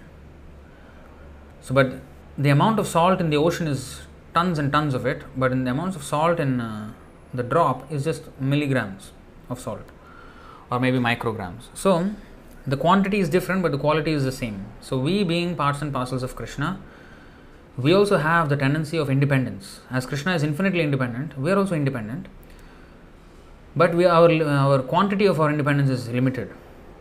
The tendency to become independent is there, to be independent, that is there, but the quantity of such independence is very limited. We basically have only two choices. Either we are under the direction of, or under the protection of Krishna, or under the protection of Maya. Either we can choose to serve him, or we can choose to not serve him. That's basically, actually we don't have the choice of not serving him. So when we choose not to serve him, we are put into an illusion where we think that we don't serve him. We are still serving him through the agency of Maya, because we serve Maya. But that's serving the illusion.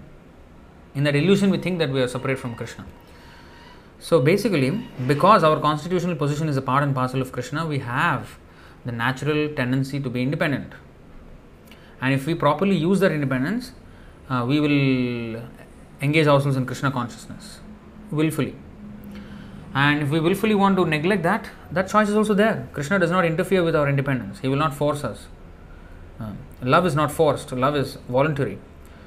So that voluntary thing is there. You see? So that he never yathechasi tatha kuru. Even after explaining the whole Bhagavad Gita, Krishna told Arjuna, you do whatever you want. I have explained to you the consequences of following me and the consequences of not following me. Now it is up to you whether you want to follow me or not. So he laid out the two paths. One path, you will come back to me. Another path, you will go to hell and suffer, for countless eons. Which one you want, that is up to you. That choice you have. So if we really are interested in our own self-interest, we will take up the devotional service. So at some point in time, we did not act with our own self-interest in mind. So how was that possible in the spiritual world? Well, it is possible because we have independence. That is the reason why it is possible. Because we are active living persons, we have independence. It is possible anywhere. For example, we are in this society. We are not in jail. We are not in the prison house. There is a possibility that I can commit a crime and I can go into the jail. There is a possibility. But it is not expected of a sane person. But the possibility is, if he wants, he can do it. Usually a gentleman is not expected to go to the prison. But the possibility is there. The independence, if he chooses to misuse the independence that he has, because we are given independence in this life, right? We have freedom of expression, freedom of action, freedom of speech. But if we use that freedom to do wrong things, because I have freedom of speech, I will talk some racial, I will pass some racial comments or some kind of disturbing thing, whatever I may say. If I misuse the independence, then if it is going to harm somebody else, then that is sinful, then I will be punished for that, right? Freedom of activity. I can do anything, yes, you can open a business, you can study, you can do more. But if you do that independent, I can do anything, okay, let me rob a bank. That is also independence. But then that will get you to prison house. So similarly, a man in the society of the Vaikuntha is not expected to fall down. Actually, majority of the souls in the Vaikuntha world, they don't fall down. The vast majority. It's only a very minority that fall down. And that minority is already countless number of living entities in the material world. Just imagine how many living entities there are in the spiritual world. Just very, very few rare ones, they come to this material world. And that rare is already so crowded here in this material world. Every single planet is full of life. So much. And that is already minority. Rare minority. The vast majority of just like in this country, there is a prison. But only a very few people stay there. But if you go to the prison, it is crowded. Every single cell is occupied. Every single, part of the prison house is fully occupied. There are so many prisoners there. But compared to the number who are outside the prison, it is very less. Similarly. So that's how it goes. So our independence is never taken away from us. Our constitutional position is to have independence. And that's why we can choose to misuse it if we want. And a classic example is there, Jaya and Vijay. They fell down from Vaikuntha, right? They were doorkeepers in the Vaikuntha and then they fell down. Because of misuse, because they offended. First of all, they offended Lakshmi and then they offended Kumaras. So in that way, because of some Vaishnava Aparadha, they came down. So we don't know what we did, we came down. So we have to go back, that's it. So mainly we have to not focus on how we came and what exactly happened. We simply have to think of how to go back now. That is more important now. When one has contracted a disease, say a viral disease, how he has contracted the disease, where exactly the virus went into his body and at which time, at which place, through which hole of the body. So it may be necessary, like in COVID-19 they do contact tracing, like from where he contracted this, they try to guess, it's a guesswork. So, but to cure the patient, contact tracing is not necessary. Contact tracing is necessary to find out whether a particular place is infested with this kind of virus or not, to save other people from contracting the disease, or to put some defense mechanisms in place. But to cure the person who has contracted the disease, contact tracing is irrelevant. We have to now, for the person who has contracted the disease, he has to be treated. Doesn't matter how he contracted it, now he has to be cured. So similarly, we have contracted this disease of material existence, of thinking to ourselves to be an independent enjoyer, but that has to be cured. That is more important than how we actually contracted the disease of independence, of misusing our independence. Independence is not the disease. Abuse or misuse of that independence is the disease. Well, we'll go to the next question. Krishna Chaitanya. He's asking, well, this is actually a bit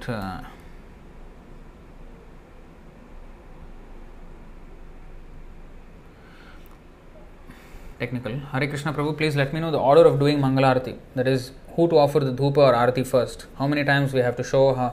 Please help me to understand it, Prabhu. Well, this is actually more of deity worship.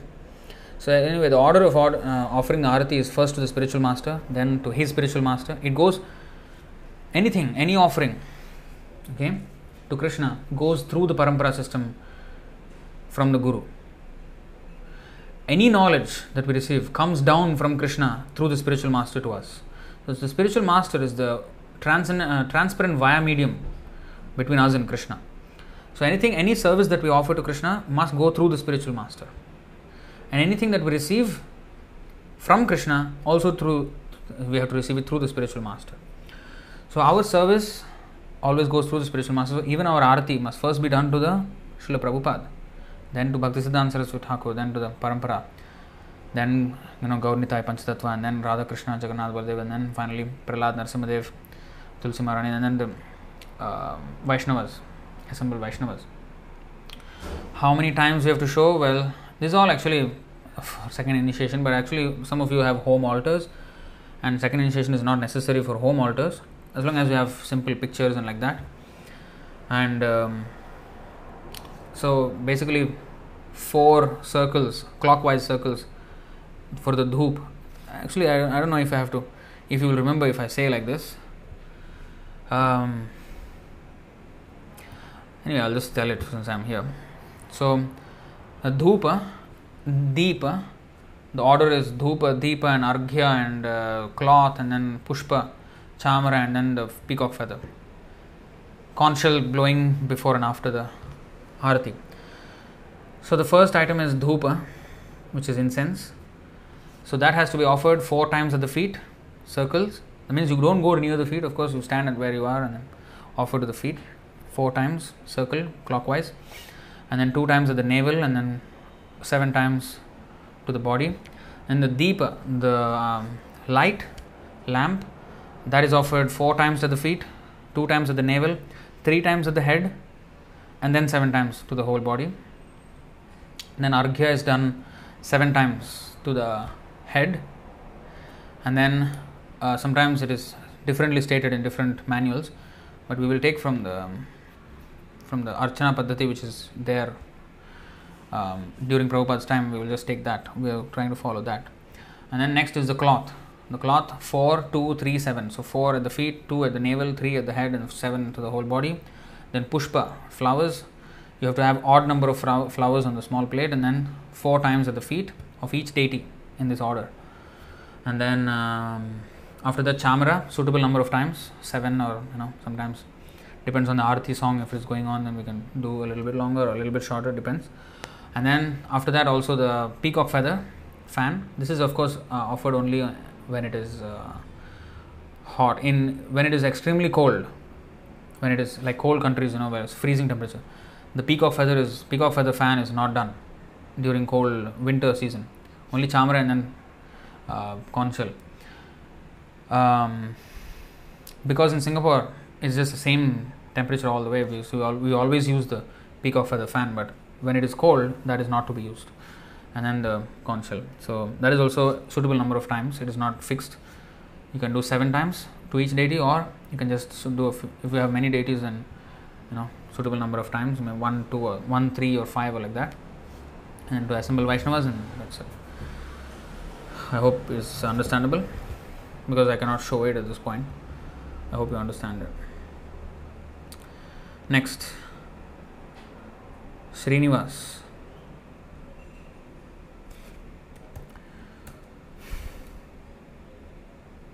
Let me put the question on the screen. So the question is, Hare Krishna Prabhu. This is also from the YouTube comment.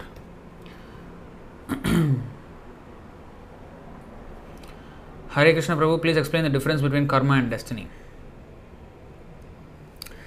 Destiny is a result of our karma. Karma means it carries different meanings. So karma means action. Karma means the law of karma, and karma has its different flavors like akarma, and vikarma. So all these are termed as karma, and in different contexts it may mean different things.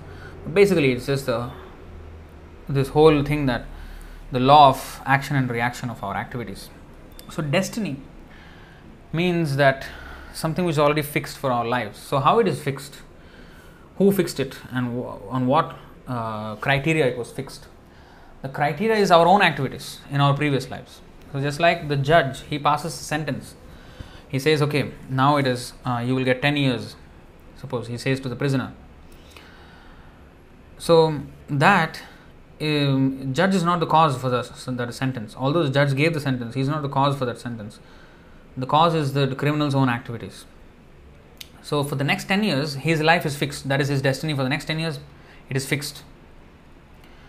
And whatever punishments that come in the jail, prison, whatever, it is all fixed. So you can say that as destiny. But what caused that destiny? His own action. So this is where our karma plays. So whatever we are experiencing in this life, it's already, we are inside the term. So just like the person is given a term of 10 years inside the jail. So when he goes into the jail, he is actually serving that term. Our term in this body, how many ever years we have in this body, is our term. And if however we fare in this body, our next term will continue. So we have term after term after term after term until we realize that we are eternal servant of Krishna and actually engage in Krishna service. We are going to serve term after term after term for millions and trillions of years, millions of trillions of terms we will serve, and we have been serving and coming until now. So that term is decided when one commits the activity. So whatever we are doing now, whatever we are experiencing now is the result of whatever we have done before. Suppose a person in the prison house, he got suppose 10 years and he is now inside the prison, and inside the prison he is very honest. He decided to change his ways, and you know what, I did a mistake and I had to correct myself. So he's acting. Of course there are many repeat offenders. We have been repeat offenders actually. That's why life after life after life we are just serving term after term after term. But suppose this person goes there and then he is very honest. He does everything as he is told to do, and he doesn't lie. He strictly follows everything. Now you may ask, why is he so honest and why he should be in the prison? Why is suffering? Why is suffering all these punishments? That's precisely the way it is when people ask why do bad things happen to good people or good things happen to bad people. The thing is, while he's serving the term inside the prison, he may be honest, but he still has to serve the term. And maybe if his conduct is good, maybe it will be reduced from 10 years to maybe 8 years or 7 years, depending on his conduct. So similarly, if we rectify our tendency for sense gratification and become Krishna consciousness, our term will be immediately stopped. After this term, no more terms, finish. Go back to Krishna, finish. Our punishment is finished. So that's what Krishna is saying. If you surrender to me, aham tam sarvapapebhyo mokshayishyami, I will relieve you of all the karma that is there. Our destiny can be changed if we surrender to Krishna. If we don't, then we have to go through it. So sometimes, of course, devotees will have some expectations. Now that I'm a devotee, my karma should change. So I should have always good times. No more bad times anymore. Always I should be enjoying. It's not exactly like that. A devotee enjoys because he does not identify himself or he does not subscribe to the situation for his happiness or distress. No, he doesn't depend on the situation. He is happy because he is constantly engaged in Krishna's service. Whether it be a positive or negative, whatever his destiny has offered him because of his previous life, he will take everything as a blessing. Even the so-called disadvantageous position, material disadvantageous position, the devotee will take to his advantage. Because, for example, suppose the family life is not very peaceful. Suppose the wife is not cooperative, or for the wife, the husband is not very cooperative. Of course, the wife cannot do much, she cannot leave the home. she still can be engaged in devotional service. And I know a few women who are like that, whose husbands are not cooperative, but she's happy because she's engaged in Krishna consciousness. She's not disturbed. Although it is very challenging, because they're engaged in Krishna consciousness, they're not disturbed. Sometimes the husband, he may have, like Prabhupada for example, he had a wife who was not cooperative. It's a material disadvantages or depressed position. It's a stressful position, but he took it used that to his advantage. He took sannyas and he preached Krishna consciousness all over the world. Good riddance. Now I have no need to be attached to this home life anymore. I just need to preach Krishna consciousness. So that is advantage. So a devotee will never take it as a negative thing. Everything is an impetus for his advancement in Krishna consciousness. It increases his faith and increases his enthusiasm in Krishna consciousness. So, what was the question, by the way? Please explain. Difference between karma and destiny. So, that's what we have to understand. So, our karma, our activities will have, in our previous lives, have determined this body. Now, whatever we do in this life will determine our next term of existence. Whether we want to be in this material world, in another body, or we want to go back to Krishna. That's up to us. So, that is destiny. So, the destined, this is destined to happen. Why it is destined to happen? It is just like the person. It is destined that he will get 10 years. Why? Because of his own actions. The destined means, yes, by the higher power, the judiciary power, the judge gives him the punishment. By higher power, yes, but because of his own activities. Similarly, karmana daivanetrena jantor dehopapattaye striya pravishta udaram pumsah reta kanashrayah. Srimad Bhagavatam 3:31-1. Shri Bhagavan Vacha. Okay, let me just take this out on the screen. So, Kapila Dev, incarnation of God, he is himself saying this. What is he saying? The personality of Godhead said, under the supervision of the Supreme Lord, and according to the result of his work, you see, karmana, according to his karma, and daivanetrena. Because although he may do his karma, sinful or pious, to give him the body, that is not dependent on him. He cannot do it on his own. It has to be given by higher authority. Even if he wants to enjoy sex life unlimitedly, he needs the body of a pig. So who is going to arrange his logistics all? Where he is going to be transported, to which pig family, and to which pig semen, and to which pig's womb he will go. Who is going to arrange all these logistics? That is Krishna doing. Karmana daivanetrena. This is all the background arrangement of Krishna through the devatas. But by his own actions. Because you wanted to have unlimited sex, okay, you go pig. Because you wanted to eat anything and everything, go pig or dog. So, that is why. So, this is karma, destiny. This is how it is. So, if you want to terminate all this chain of karma, because whatever we have done in previous life, we are experiencing now. Whatever we are doing now, we are going to experience in the future. What we are going to do in the future, that we are going to experience in the farther future. So, when is it all going to end? It can end only by one way. By committing or by performing activities which will not have any more reactions. This is called naishkarmyam. Naishkarmyam means no more reaction. That is called akarma. That is called devotional service. No more reactions, material reactions. Then one can go back. That is devotional service. So that is how to stop. And Krishna says that sarvadharman parityajya mamekam sharanam vraja aham tvam sarvapapebhyo mokshayishyami ma sucha. So we just need to surrender to Krishna. And the surrender starts with chanting Hare Krishna. See, 1866. Abandon all varieties of religion and just surrender unto me. I shall deliver you from all sinful reactions. Do not fear. So this is how to come out of our so-called destiny. So our destiny, our real destination should be Brahmaiva tena gantavyam, the spiritual world. For that we have to do Brahma karma samadhina. We have to be absorbed in Brahma karma, spiritual activities, devotional service. Brahmarpanam Brahma Havir, Brahmagnau Brahmanahutam. All our things should be offerings to Krishna. That's how we terminate it. Alright, next question.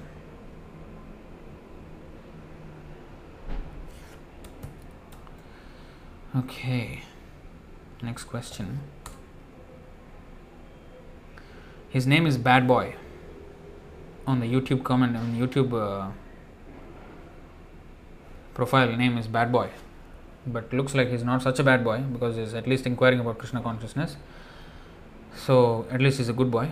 He was asking question, if death is generally sleeping for 7 months, does it mean we don't have to go to Yamaraj most of the time? So Srila Prabhupada said that death means nothing but sleeping for 7 months. Why did he say that? That means after death, one goes to the womb of another mother, and in the womb of the mother he stays for 9 months. But in the 7th month, his consciousness becomes awakened. Until then, he is unconscious. So he is basically sleeping for 7 months.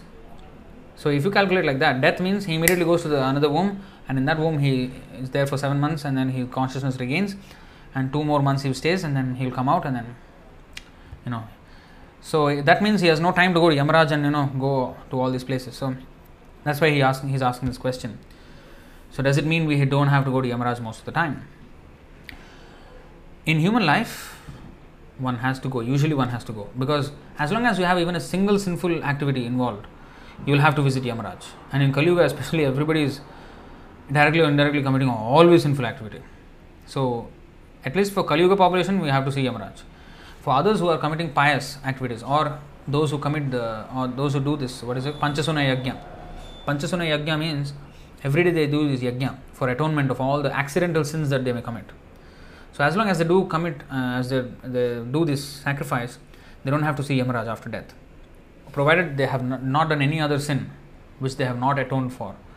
So that's why atonement is there, so that he doesn't see Yamaraj and then goes to either other human being life or heavenly life. But for Kali Yuga population, mostly this is not going to take place. Everybody is going to see Yamaraj. But then again, only a soul in a human body, he will go to Yamaloka. A soul in an animal body, he will never see Yamaraj. So if you see the vast majority of life forms in this world, 8.4 million species, out of that only 400,000 are human species. The rest 8 million are animal species, subhuman. So for them, there is no Yamaraj seeing, no appointment with Yamaraj for them. They will just suffer. They don't need to go to Yamaraj. The suffering is already there in this world, in their animal forms itself. Animal life is already suffering. So for them, they don't see Yamaraj. They just go to the next womb, like that. And in their calculation, the 7 months. So everybody lives 100 years according to their calculation. Brahma lives 100 years in his calculation. We live 100 years in our calculation. And animals live 100 years in their calculation. So in their calculation, 7 months may be different. You see? So that 7 months one is there in the womb of the mother. So for the vast majority of life forms, the death means sleeping for 7 months. But for humans, especially in Kali Yuga, he's going to see Yamaraj. So there's a little more time, delay. There's a latency. Because he has to first serve the, Yamaraj. He has to serve under Yamaraj all the punishments. So that is there. Next, again by Bad Boy.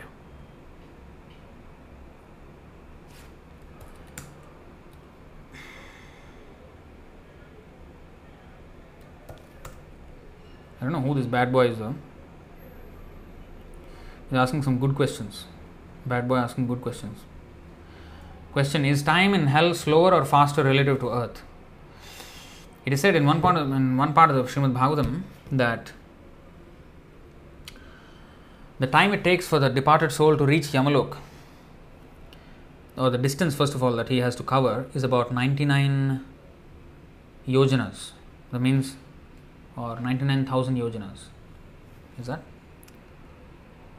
Wait, 1 second.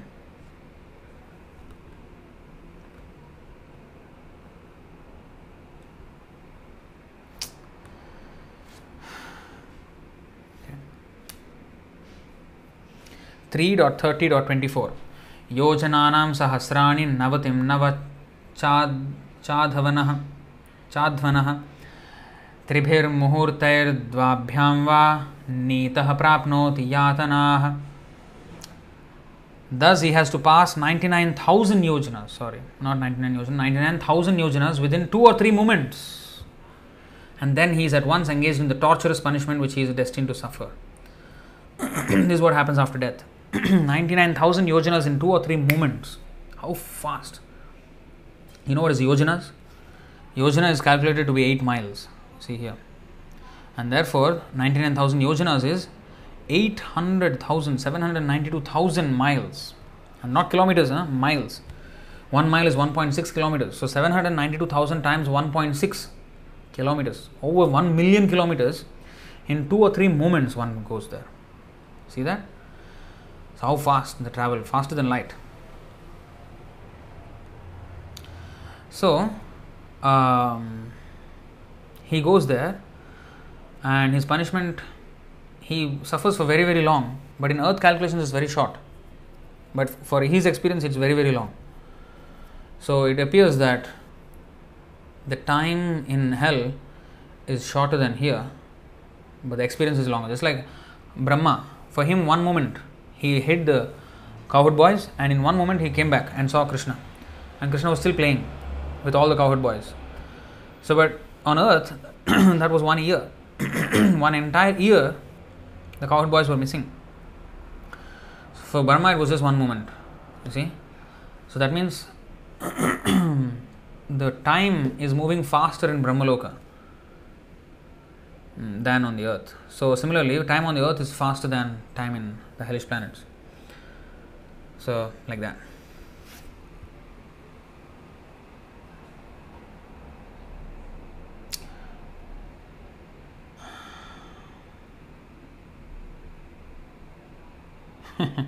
Here you see Prabhupada is saying the purport. You see, this covering, although material is of such fine elements that material scientists cannot discover what the coverings are made of. To pass 792,000 miles within a few moments seems wonderful to the modern space travelers. They have so far traveled at a speed of 18,000 miles per hour. But here we see that a criminal passes 792,000 miles within a few seconds only, although the process is not spiritual but material. It's a material process, much faster than the modern scientists. And who is going at such speed? Criminal. The sinful person is going at that speed. So, and it's still material, it's not spiritual yet. It is said that Parshuram, he killed all the Kshatriyas alone. Armies and armies of Kshatriyas alone with his axe. You know how he killed? He killed at the speed, at the spiritual speed, not even material speed. Then after so much killing, then he was a little tired. Then he came down to the speed of the mind. He slowed down to the speed of the mind. You know, mind is faster than light. Light travels at a certain speed, but mind travels faster than light. You can, in a moment, you can be anywhere in the world. Yeah? You can think of that place. But actually, yogis, they can actually travel at that speed. So mind is so fast. So he slowed down from the spiritual speed when he was tired to the speed of the mind. Nobody could see where he was moving and how he was killing armies and elephants and horses and everybody he was killing. Nobody could even see where he was. That fast he was. Parshuram. So that's that. Another question by Bad Boy. Bad Boy asking 3 questions.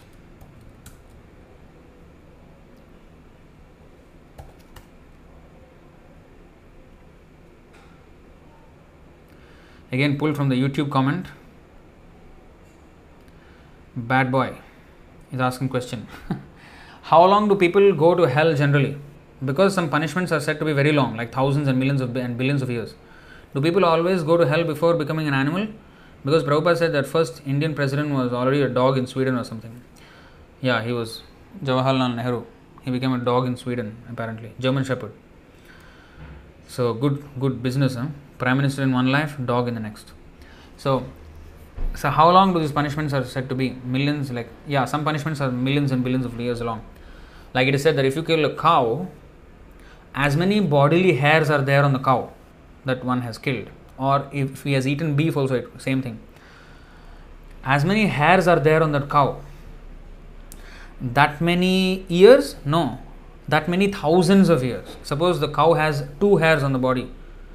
2,000 years he has to stay in the hell. But which cow has 2 hairs?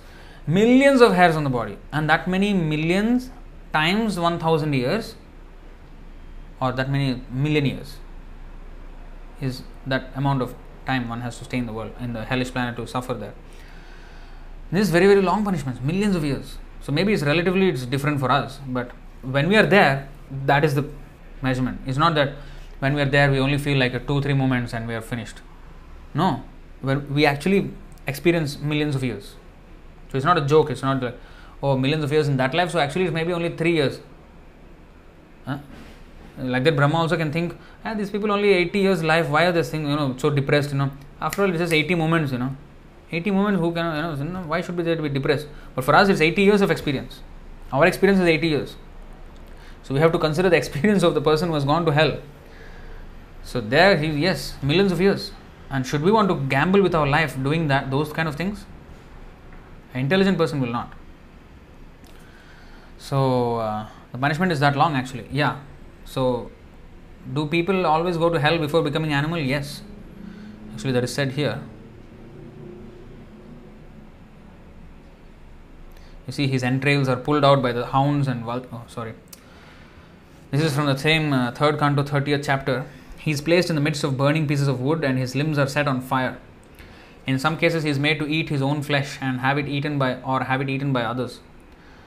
His entrails, that means his intestines, are pulled out by the hounds and vultures of hell, even though he is still alive to see it. And he is subjected to torments by serpents, scorpions, gnats, and other creatures that bite him. But he does not die there. He has a special body which doesn't die, but which will be so painful, extremely painful, excruciating pain, but he will not die. This is hellish suffering. Next, his limbs are lopped off and torn asunder by elephants. One elephant will pull this hand with its trunk, another elephant will pull this hand. Finish, torn apart. And our legs by another 2 elephants. And our head by another elephant. Torn apart, but still not dead. Again the body will be joined back, again suffering. Next. Like that, it's not a joke. And sometimes the 5th canto explains even more things. That sometimes he's carried by the legs or hands and he's thrown on the tree, and this tree has big spikes coming out. His trunk has big spikes, very, very sharp, razor sharp, and he's flung onto the tree, and it completely pierces his body. So many thorns. Thorns are just not like thorns, small thorns, huge thorns, huge, like few feet in length, so strong, and they will not bend also, so hard. And the people are thrown, flung on the trees, and the whole body is just pierced, blood all splashing and everything. So how painful it is. He will not die. Again he is brought out. Again his body is made normal. Again another, next punishment. How long? Not a joke, the hellish life. He is hurled down from hilltops. He is taken to the hill and thrown, and he is also held captive either in a water or in a cave. Men and women whose lives were built upon indulgence in illicit sex life are put into many kinds of miserable conditions in the hells known as Tamisra, Andhatamisra and Raurava. My dear Lord Kapila continued, my dear mother, it is sometimes said that we experience hell or heaven on this planet, for hellish punishments are sometimes visible on this planet also. So as we have heard in the slavery that happened in Africa, and even those concentration camps that we hear of in the Hitler's army or other places. So these are all absolute hellish. And Hiroshima Nagasaki atom bomb. There is actually a footage of what happened in Hiroshima and Nagasaki. What happened just after the atomic bomb, and what people were doing. They were like ghosts. They were just like walking. They did not know what was going on, and their bodies, the skin was completely off. It's just flesh. And flesh was also all rotten, all burning, and it's being cooked in the heat. The atom bomb heat is not just on that moment. After that, for days and years, the radiation was another thing. The bones were just disintegrated into those who were alive. Those who were alive means those who were like tens and hundreds of kilometers away from the place. They experienced these symptoms. For those who were there, of course, they died very horribly. But even the others, they were just like ghosts. Everything was just gone. Their minds did not work. Their bodies didn't know what they were doing. They were walking or standing or sitting. They were just finished. They were shell-shocked. They lost everybody. They lost their homes. They did not know who they were. This is what happened. This is all hellish. These are not ordinary things that you would see in this world. But these are commonplace things in the hellish planet. If you want to see what happens in hell, go and watch that documentary of the Hiroshima Nagasaki, what happened to the people there. And you will see just a slight glimpse of hell. Not complete hell yet. Not complete hell. This is a slight glimpse of hell. How horrible it is. What the animals are going through in slaughterhouses, that is hellish punishment. Because they were actually animal killers in their previous lives. Now they became animals to be killed in that way, and they will go to they have already been into hell, and they suffered in the hell, and they became animals, and now still they are suffering. It's still not over. So these are not ordinary things. We cannot play with our life. We don't know what we are getting into by committing sinful acts. Sometimes when we say to people, please stop your eating meat. They say, no, I will stop slowly. What slowly? It is not how dangerous it is what you're doing. Stop immediately. You want to be suffering like the animals which are suffering now. They don't care because they don't realize how painful it's going to be. Next he says, after leaving this body, the man who maintained himself and his family members by sinful activities suffers hellish life, and his relatives suffer also. Then next, he goes alone to the darkest regions of hell after quitting the present body. He goes alone. None of his family, none of his relatives, none of his subscribers on YouTube or followers on Facebook or Twitter will come with him. Yeah? You may have a big following in this world, but if you are a sinful person, you're going to go alone. So we have to be very careful how we conduct ourselves. Not just to satisfy the people we have to live. No, we should never satisfy the people. We should satisfy Krishna. Automatically it will satisfy all people. But even if the people are not satisfied with us, it doesn't matter. We have to satisfy Krishna. If we satisfy the people are all already going to hell. If we try to satisfy the people who are going to hell, we will become another resident of hell. So he goes alone to the darkest regions of hell after quitting this present body, and the money he acquired by envying other living entities is the passage money with which he leaves this world. The sin that he has committed in earning that money, that will be his passage. Dharmo vittam nirnam pretya. Here it is said,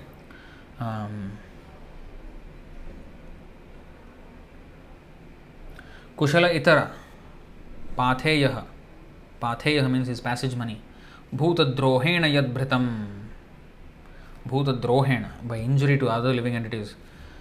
By injuring other living entities, whatever he has earned, he will have to pay for that. Next. Thus, by the arrangement of the Supreme Personality of Godhead, the maintainer of kinsmen is put into a hellish condition to suffer for his sinful activities like a man who has lost his wealth. Therefore, a person who is eager to maintain family members and kinsmen simply by black methods certainly goes to hellish darkest regions of hell known as Andhatha Mishra. Having gone through all the miserable hellish conditions and having passed in a regular order through the lowest forms of animal life prior to human birth, and having thus been purged of his sins, one is reborn again as a human being on this earth. So you see, after hellish life, he will go to animal life. And then one after another to the next animal, finally he will come to human life after millions of years of transmigration. Then if we again do the same mistake again, go back. So do we want to do that? If we are intelligent, we should not. We should take up Krishna consciousness seriously. We should not take it lightly. When I retire, I will start reading Bhagavad Gita. What if I become blind when I retire? What if I don't live until retirement? I die before that? And what if I retire and then I cannot even understand what is Bhagavad Gita? What if I already am fully, lived my life in one way and then I have to change my thinking after 60 years of living? How is all this going to pan out? It's not going to work that way. Start now. Now is the time. If you haven't started. If you have started, very good. Be serious. So we have to all, I'm not telling you, when I'm telling you, it is to me also. It's a reminder for me also. So I have to also remind myself all these things. So this is very important. Alright, next, Madhu MK.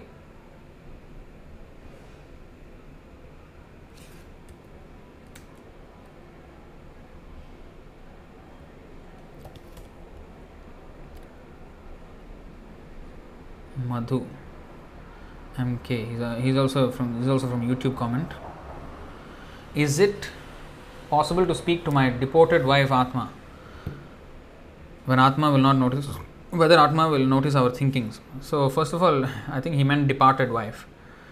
Deport means to be kicked out of the country. Well, in one way, it's departing is deportation from this world, deported from this planet, deported from this body. So in that way, it is right. Anyway, don't want to laugh at his misery. Is it possible to speak to the departed Atma of his wife? Whether Atma will notice our thinkings. You know what? These are all our hankerings, our attachments that we think this way. But actually, the soul is already gone. Unless it's a sinful soul, then he or she will hang around as a ghost.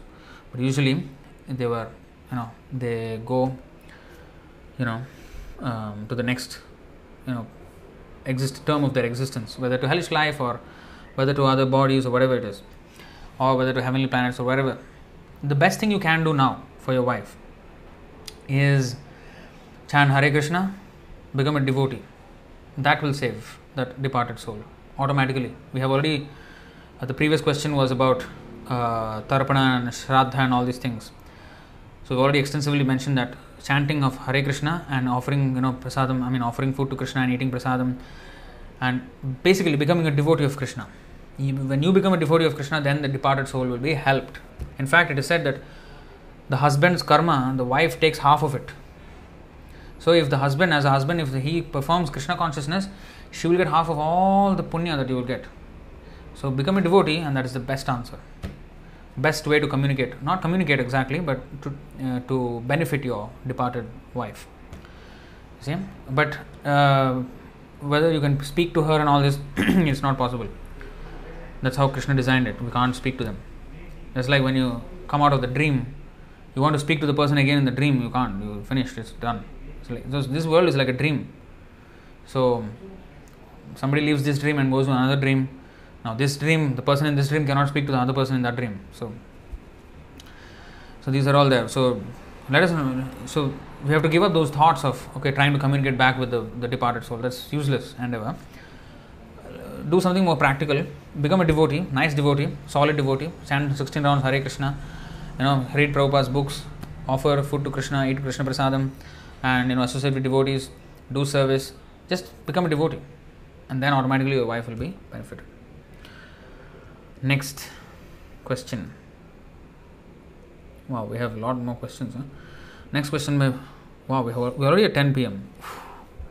2.5 hours. I thought to do it very fast, but still took time. Next question by Vijay Sharma. Vijay Sharma Prabhu from UK. So what's the question? Let me put it on the screen.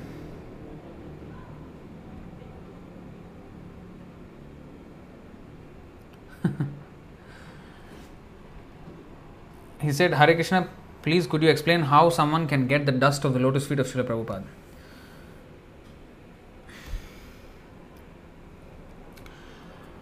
I myself have not attained. So I'm not really qualified to speak as if I'm coming from that position. I'm just aspiring. So, but from what we have heard from Siddhanta, I can explain. So, to get the dust from the lotus feet of the Srila Prabhupada means to follow his instructions. If we follow his instructions, get the dust means get the mercy. Now, Srila Prabhupada in one lecture, he explained very, very nicely. The dust of the pure devotee is very, very powerful.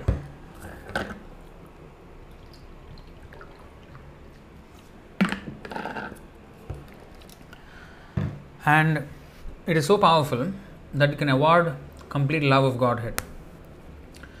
But the same dust is powerful in another way also. If one offends that devotee, his life will be ruined like no other.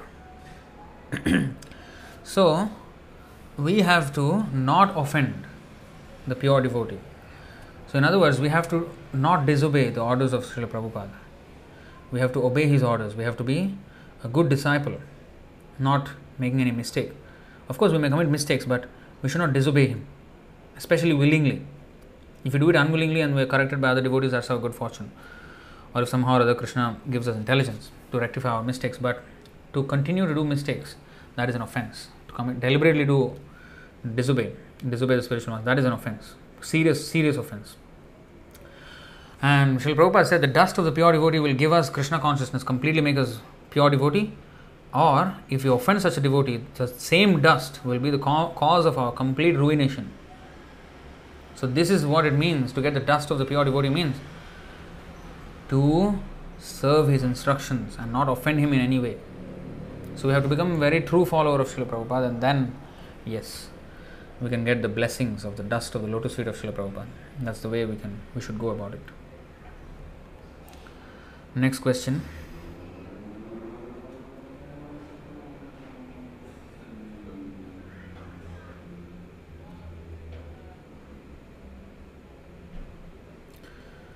So, Ajanya Mataji is asking this question, Bhakti Ajanya. Let me put the question on the screen.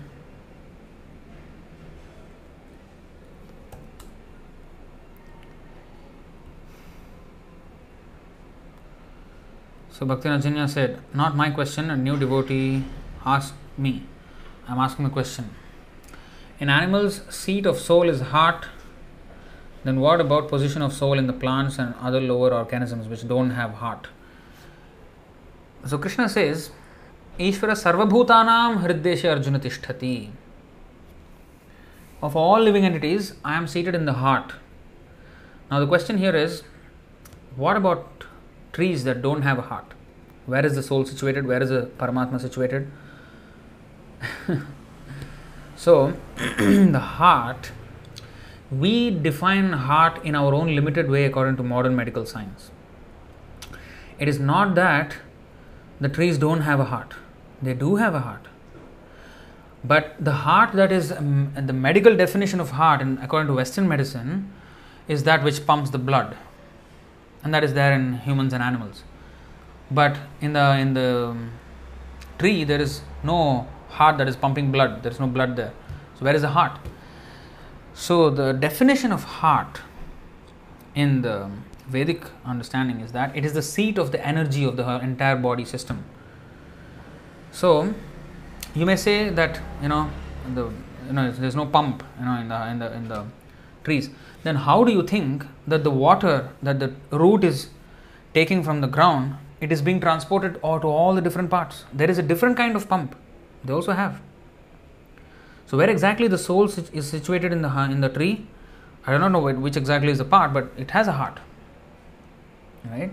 So that is a seat, and from there it is everything, all the nutrients that it takes from the ground and from the air and everything is supplied, and it's all there's a huge system that is going on inside the tree, nourishment and everything. So how is that possible if there is no heart? If there is no pumping, how did the coconut that is so high above, how did the coconut get the water? From where did the water come? Who pumped the water inside the coconut? And the coconut is fully closed, yet the water is inside. How is it possible? First of all, that itself is a miracle. And where did the water come from? Unless there is some pump, right? From where the water came? From the ground. From the ground all the way to the top, there is pumping going on. So there is a pump, but it is not exactly the way our human body works or an animal body works. It's a different system.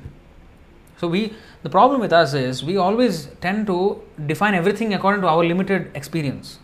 That's why scientists say, nobody can live on the sun, because nobody can live on the sun. None of us can live on the sun. The temperature is too high. They expect this body to be the only type of body. And if this body cannot exist somewhere, nothing can exist there. So this is their folly. So we should not have a fixed definition of things that we have experience of, and we think that everything exists the same way.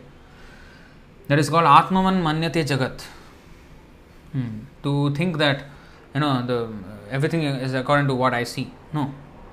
Therefore, our definition, what modern medical definition of a heart is, that's not the real definition of a heart. Heart means where the soul is situated, and which is a seat of energy for the entire body. So the trees have in the root, they are having all these what is that? So many systems. I don't know the exact system, botanical system, but there is nutrients are all which are given to each part of the tree. So there is some system there. Somewhere the heart is there, not the way heart is there in our bodies, but a different way. So heart is definitely there, and the soul is situated in the heart. So when Krishna says Ishvara sarvabhutanam hriddesha arjuna tishtati, of all living entities I am in the heart, that means Krishna is saying that all living entities have a heart, and I am situated in that heart. The ant also has a heart, the cockroach has a heart, the tree has a heart, everybody has a heart. The COVID-19 virus has a heart, and he is situated in that heart also of the virus. So heart may be big or small, or it may be in a way which we cannot conceive in our own definition. We have created an imperfect definition of a heart, and we expect that every heart should conform to this definition that we have created. Okay? Why should Krishna conform to your definition of heart? He has his own definition of heart. You have to understand his definition of heart. You cannot limit the definition of heart to one thing and then say that everything should have this, otherwise they have no heart.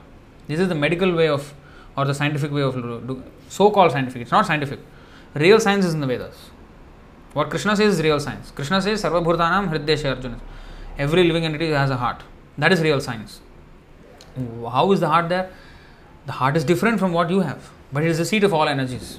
It is where the energies are distributed to the entire body. It is the place from where the energies are distributed to the entire, all parts of the body. That's the heart. So, that's that. So, we have to, first of all, the key thing here is we have to come out of our materialistic, so-called scientific definitions that we have learned in this life, because they are not scientific. They are stupid definitions, very limited, made with the imperfect brains of the nonsense rascals who are not devotees of God, atheists, and we are accepting those definitions. That is our problem. So we have to, why I have used all these words?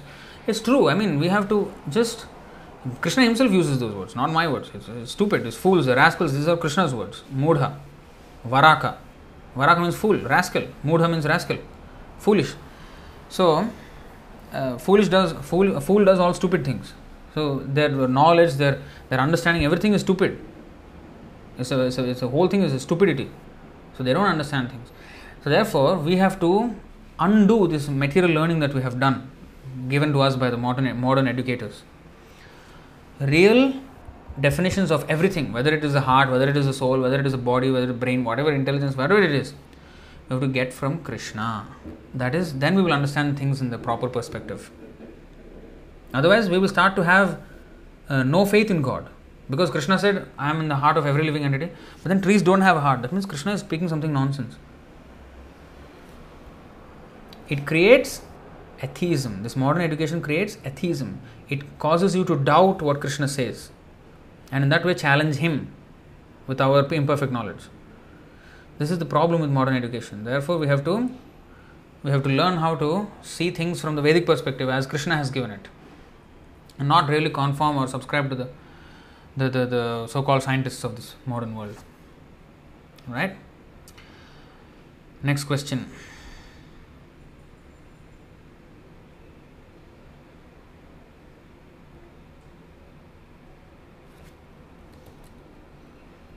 By Bhakti Najanya.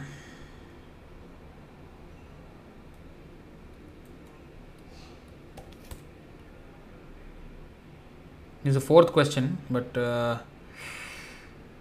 well, let's see how many actually we have. We have a few, so maybe we will go through it. Okay. The question is, are selflessness and renunciation same? Well, what is selflessness? What is renunciation? So, self means ourself. The self of ourself is the Supreme Self, the Super Self, the Paramatma, who is the Atma of the Atma, who is the life of our life. So that is our Prananath. The soul of our existence is the Krishna. So self can mean that, the Supreme Lord, or self means myself. So when we say, of course, selflessness means having no interest in our own interest. So, but we are interested in the self of the self, which is the Supreme Self, Krishna. So that's why it is said, Nate vidu swarthagatim hi Vishnum. Swarthagati. Swartha means our own self-interest. So the interest of our self, if those people who are atheists, they do not know their own self-interest. But should we act with self-interest in the first place? Well, yes, if that self-interest is aligned with the super self-interest, the interest of the super self, which is the Paramatma. So in that manner, we have to be selfish. In the having the meaning that we have to be interested in the interests of the super self, who is the self of ourself. Okay, I hope I'm not confusing you. So, seeing the question again, selflessness. So selflessness means, now selfishness, before we understand selflessness, what is selfishness? A person who is not interested or aligned with the interest of the Supreme Self, Krishna, but interested in his own self without that connection with the Supreme Self. That means sense gratification. When a person actually performs sense gratification, he is not acting in the interest of his own self even. Because those activities of sense gratification will only give him more misery. That's why it is said self-envy. Those people who act with atheistic propensities, sense gratificatory propensities, it is said in the Bhagavatam that they are acting with self-envy. Because they are envying their own self, they are causing harm to their own self. Because by doing that, they themselves will suffer. So it is not even in their own self-interest. So if they really want to, but they are acting on the interest of their bodily position, thinking that the body is the self, they are protecting the interest of the body.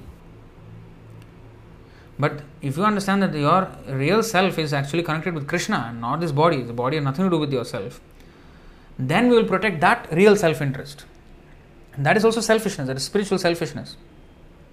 Like King Kulashekar, he was thinking how to protect his devotional service at the time of death. Chaitanya Mahaprabhu also said, fence the devotional creeper. That is also selfishness, but that is spiritual selfishness because he is aligned with the supreme self-interest. We are aligned with the interest of the Supreme Lord. That is proper selfishness. Selflessness means to be not interested in this false attachment or this false identification of ourself with this body. That is selflessness. Renunciation, is it the same as selflessness? Well, real renunciation means to renounce sense gratification, not to renounce the objects, the material objects, but to renounce the propensity to enjoy the so-called material objects. A devotee should use everything in Krishna's service, and that is Yukta Vairagya. Yukta and Vairagya. Yukta means connected, Vairagya means disconnected or renounced, divorced. So, this is Yukta Vairagya. How to be Yukta and Vairagya at the same time? That is possible by being Krishna conscious, using everything in Krishna's service and not in our bodily identification service. So, when we use it for bodily identification and expansion of bodily identification with family and community and race or nation or species, that is selfish. That is what is known as selfishness in this world. Generally known as selfishness. So, selflessness means he is not interested in maintaining any of the bodily illusion, whether it be our own body, family, society, race, nation, species, whatever. But acting for Krishna's self-interest. That's why we are Prakriti. We are meant to be enjoyed by Him. He is to be enjoyed. He is the person to enjoy. He has the right of enjoyment, and we are supposed to cooperate in His enjoyment. And in that we will have our own enjoyment. You see? So that is that. So this is the difference between selfishness. There is actually no difference. Selflessness and renunciation is the same thing, provided it is understood properly. Renunciation of the Mayavadis, they just renounce the objects of the material world and they do nothing. They miss out on a huge opportunity of using everything for furthering Krishna consciousness in their own Krishna consciousness and to propagate Krishna consciousness in this world. I see many Buddhist monks, they are supposed to renounce everything. Buddhist philosophy is to renounce everything, but they use mobile phones, they use big gadgets and latest technologies to preach Buddhism. That is actually Yukta Vairagya. They are not true to their Buddhist give up everything motto. They are actually doing Yukta Vairagya without even knowing it. So their thing is to give up everything material. So Yukta Vairagya is the most practical way to live, the most practical way to renounce everything. Renounce the tendency for sense gratification, but use everything in Krishna's service. Don't renounce it for Krishna's service.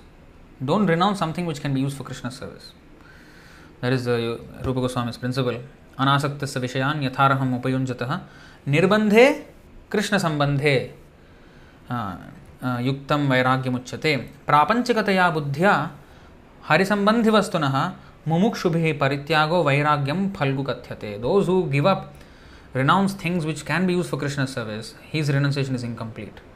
He is not understood truly. He has understood that he has nothing to do with his bodily identification, but he did not understand his actual identification related to Krishna. That is that. Next question by Adit.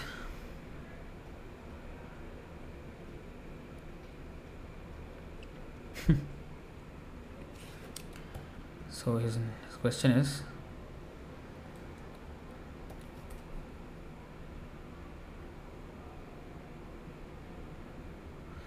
Adit, he's asking, Hare Krishna Prabhu, Dandavad Pranam, all glories to Srila Prabhupada. Prabhu, can you explain the meaning of your name Tattvavit? Where do we find this word? Is it a name of Krishna or Mahaprabhu? Well, this word is found in the Bhagavad Gita. Bhagavad Gita, 3rd chapter.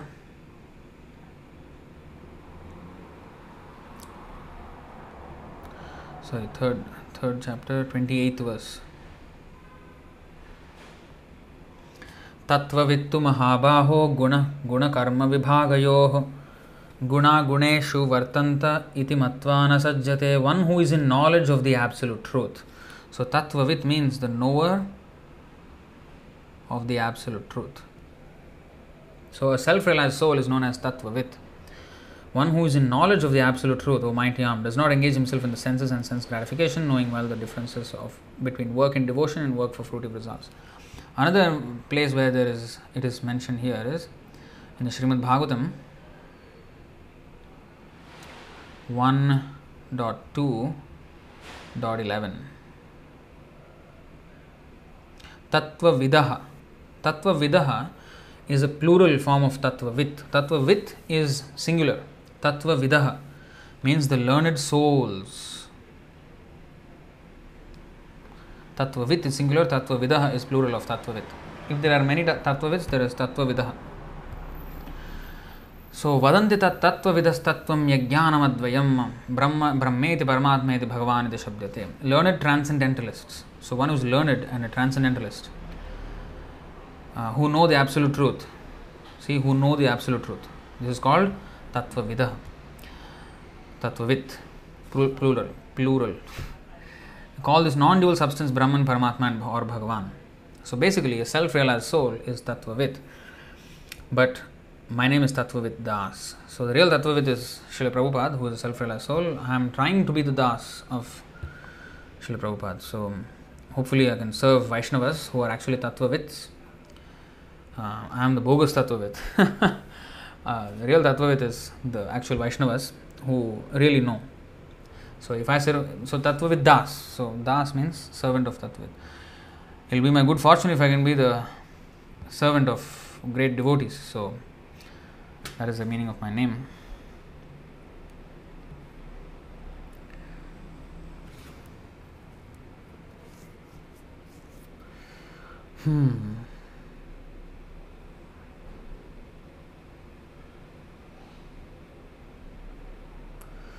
Dev Govindan.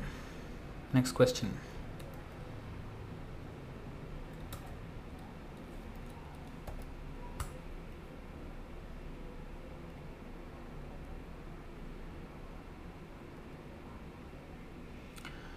Hare Krishna Prabhu, why are we not encouraged to consume anything to do with alliums like garlic, onions, etc.? So in the Manu Samhita it is said, if we consume anything onion or garlic, we are as good as eating meat, pork.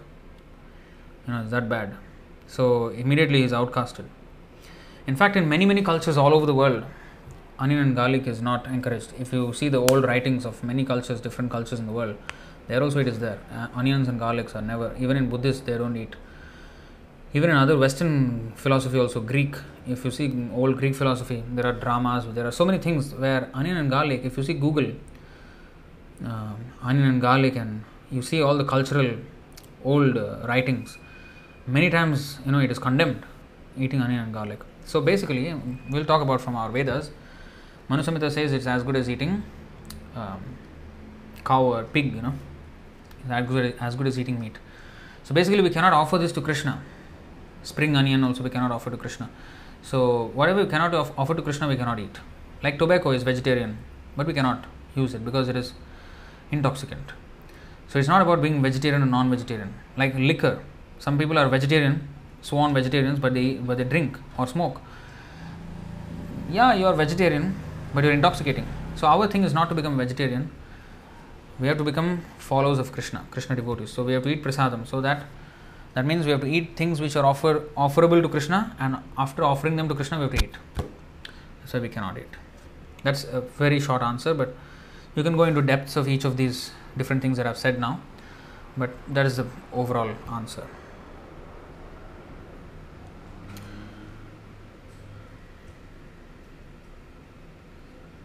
Another question from Adit. Let's put it on the screen.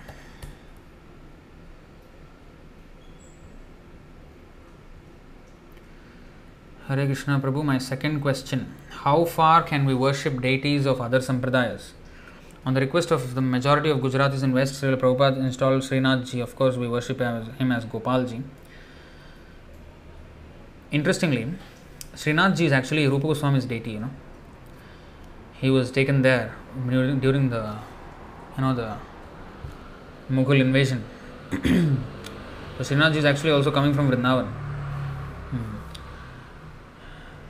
Of course, now he's worshipped in Gujarat and Rajasthan.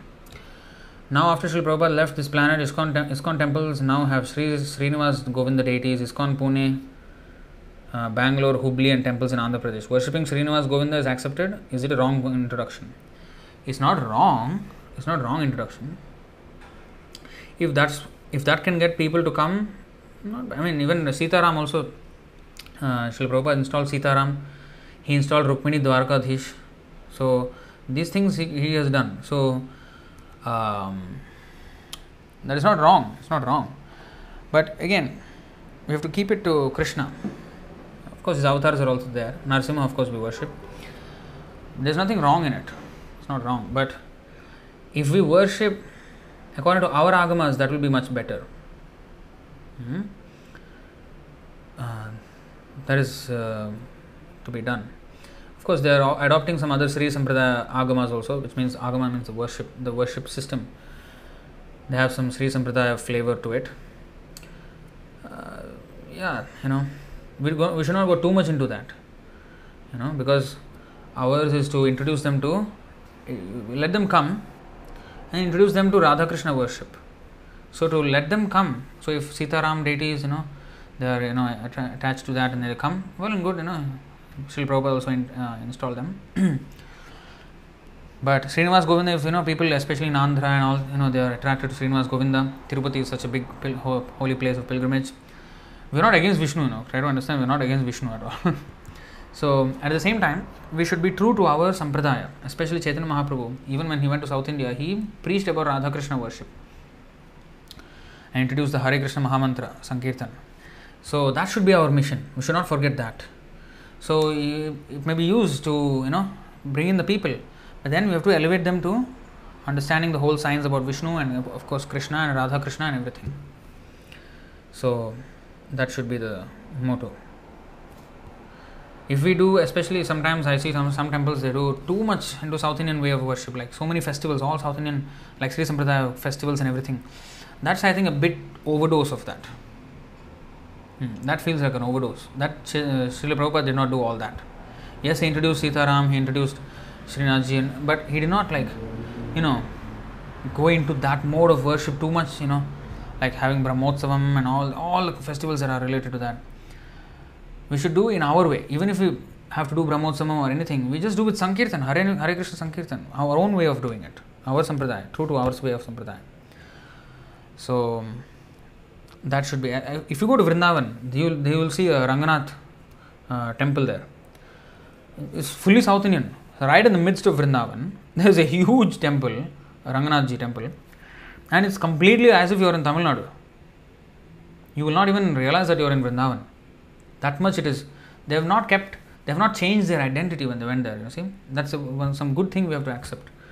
It's not that you will fall down if we accept their identity, but we have to be true to our sampradaya. Like what Chaitanya Mahaprabhu gave is the highest, and we have to have faith in that process. Harinam Sankirtan. Chaitanya Mahaprabhu himself travelled all over South India. Yes, he paid his respects to all the different Vishnu temples there. Definitely he did. But what he did after that? He danced Hare Krishna Sankirtan and he changed everybody into Krishna's devotees.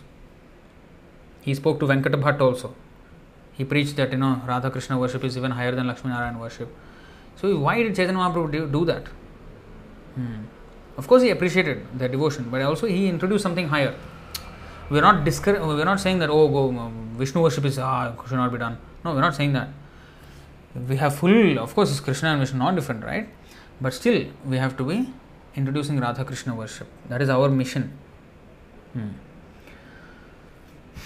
So I feel that it's there's a bit of an overdose of the Sri Sampradaya flavor. That definitely, I don't know if Prabhupada will really accept. I mean, will really authorize that. Sankirtan is the real process. In fact, I saw one temple in Malaysia, Hare Krishna temple. They were doing their inauguration ceremony, and in the cornerstone laying ceremony, they were chanting Hare Krishna all the way, but right at the time when it was being done, that moment, that muhurtam, all the ping, ping, ping, ping, all this, and no Hare Krishna, everything stopped. And then the ping, ping sound was going on. What is the use? I mean, holy name is most purifying. Ping, ping, ping you can do, but our thing is holy name, that is the most auspicious thing. And that they stopped right at the right moment, at the muhurtam time when they had the cornerstone laying ceremony. That time they stopped the kirtan, and all the ping, ping, ping, ping came into the fore. That is totally out of our line. You see, this is called too much getting into the thing and forgetting our own thing. And even definitely Ramanujacharya also, although they may be ping, all these things, but there is definitely Sankirtan in his thing also. Why did he go up to the tower and say, everybody chant Om Namo Narayanaya? His spiritual master asked him not to do it. Don't reveal this to anyone, but he went and distributed. That means he is also into preaching, chanting Om Namo Narayanaya. King Kulashekar also said Om Namo Narayanaya, so many times. So the holy name is definitely there in their religion, not in their religion, in their sampradaya. But somehow that is much of it is masked. We don't see much chanting in their sampradaya somehow. Definitely Ramanujacharya introduced the holy name everywhere, right? Especially even when his spiritual master asked him not to do. Of course, later his spiritual master realized his mistake, and he surrendered to the lotus feet of Ramanujacharya. So definitely the holy name is there in their thing, but now it is muffled. It is no more. It is replaced with this ping, ping, ping, ping. Then if we also imitate that and we also do ping, ping, ping, ping and forget the Harinam, then we have definitely degenerated. That's definitely wrong.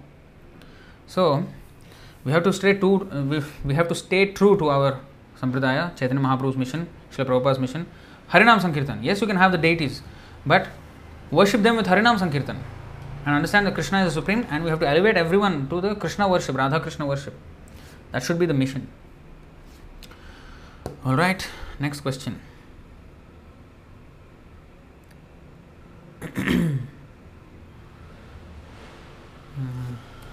Very good question by Madhusudan. Next question.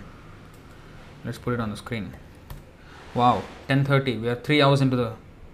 I thought today will be shorter because I was going fast, but still... You all are champions. You know how to keep me here for 4 hours. Already last AMAM session was a record-breaking 4-hour session. So this question, Hare Krishna, how can we live without hurting anyone? This is seemingly a very simple question, but actually it's a very profound... The answer to this is very profound, because first of all, what is the definition of hurting someone? Only by, poking somebody and blood coming out, is that hurting? That is one type of hurting, physical. Mentally, you can hurt the person by saying something, harsh and causing it to hurt someone. Even when you want to say something good, sometimes some people find it harsh. So you're hurting mentally someone. And intellectually, you may hurt someone. Spiritually, you may hurt someone. Actually, it is said in one of the purports, Srila Prabhupada mentions that if we don't preach Krishna consciousness, we are committing violence. Non-violence is only practiced by devotees who preach. Only the preachers of Hare Krishna movement, they are the one who are non-violent. Everybody else is violent. If we stay quiet and don't preach, we are committing violence. Why? How? Because violence, definition of violence is to hurt someone. So if you don't preach to the person, you are letting him go to hell and be hurt there. So allowing him to be hurt. So by giving him Krishna, whether he likes it or not, give him some form of Krishna, whether by prasadam, holy name, book, whatever, introduce him to Krishna. That will save him eventually from being hurt. So if we hurt someone, that is called hurting. But if we allow someone to be hurt, That is also hurting. You are facilitating the hurting process. Right? So that is also violence. So just by sitting and not preaching, we are committing violence. So only the people who preach Krishna consciousness, they are the ones who are non-violent. So how to live by not hurting anyone? Preach Krishna consciousness. So Janma sarthak kari karo paropakar, Chaitanya Mahaprabhu said. Make your life successful with Krishna consciousness and preach this to others. Introduce as many people as possible to Krishna consciousness. That is the only way you are committing non-violence, otherwise you are committing violence. This is the ultimate definition of violence and non-violence. This is given by Srila Prabhupada, not my own concoction. Prabhupada's defined like this, very nicely. So, as long as we don't do that, we are hurting, we are committing violence. So, next.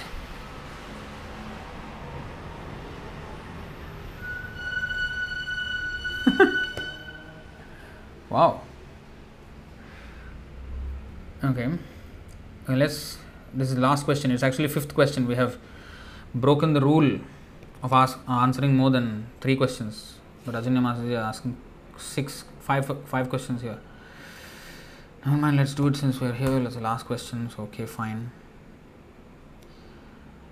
Then even after divorce, should wife share husband's half karma? No. She will not share, whether the good or the bad. Actually, there is a nice, where is it stated in one of the purports? It is stated, nicely Srila Prabhupada explains, that the wife will get half of the husband's punya or pap if she is with him, but if she leaves him, if she doesn't stay with him, this doesn't count. If she divorces him, it doesn't count. If she's with him, yes, half. That is also there. I don't immediately remember where exactly I saw this. Very recently I saw this, for the first time even. So Prabhu was showing this, Sundar Gopal Prabhu was showing this to me. I think in the class it was, maybe. I don't remember. It is there. So anyway, after divorce, no, wife doesn't share. Whatever the husband does, whether sinful or pious, she will not share it. Okay, so next, Vanajakshi Mataji, Bhaktin Vanajakshi, she shared a list of verses where my name can be found. Really? 12, 11, 1, 1, 9, 28, 7, 15, 7, 6, 9, 48, 10, 7, 46, 3, 24, and 3, 9, 41, Bhagavad Gita 3, 8 and 5, 8. Wow. I didn't know. Thank you. 3, 8. Let's see what is 3, 8.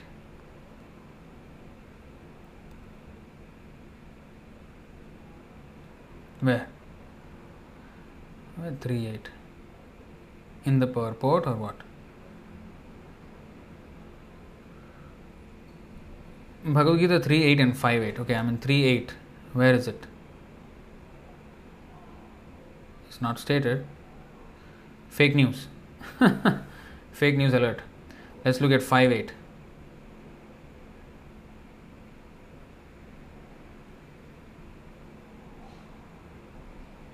Tattvavit. Oh wow. Yes. One who knows the truth. This is correct. 5, 8 is correct. So Srimad Bhagavatam 12, 11, 1. 328. Okay, 328. Yeah, 328 is, yeah. 328 I've already shown. Bhagavatam 12, 11, 1. Okay, let's see. 12, 11, 1. Tattvavit. Bhagavata. Bhavan Bhagavata Tattvavit. Thank you for all these references. I did not know myself. Such a Tattvavit, such a knower of absolute truth I am. I don't know where this absolute truth is mentioned where my name is mentioned. The knower of the essential facts. Okay, good. 1, 9, 28. This is in Bhishma Dev's prayers, I think. 1, 9, 28. So I am actually Tattvavit Das, trying to be Das of Tattvavit, real Tattvavit. Varnayam Asa Tattvavit. One who knows the truth.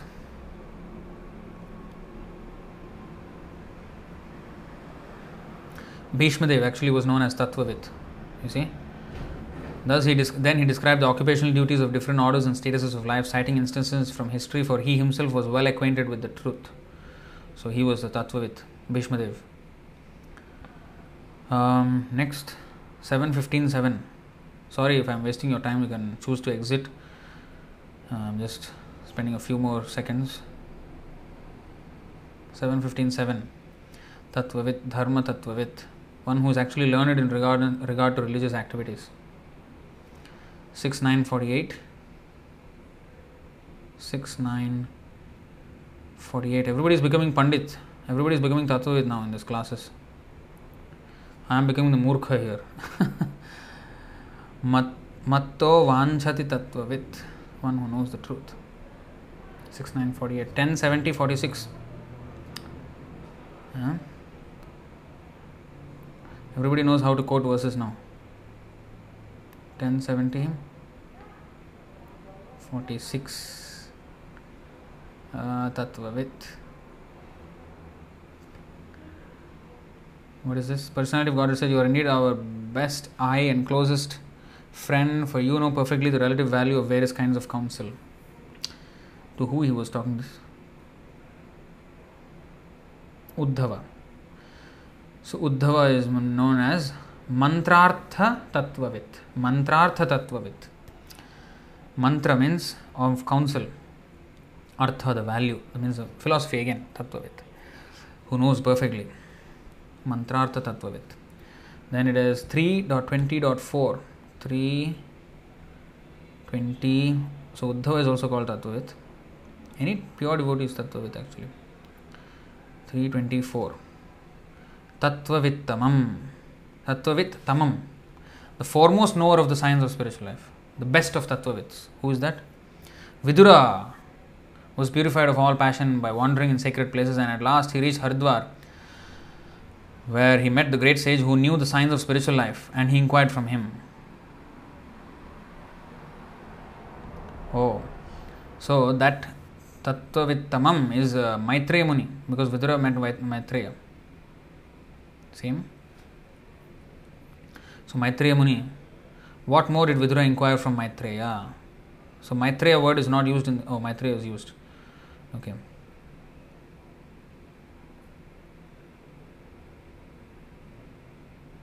Yeah, Maitreya Muni is known as Tattvavit Tamam.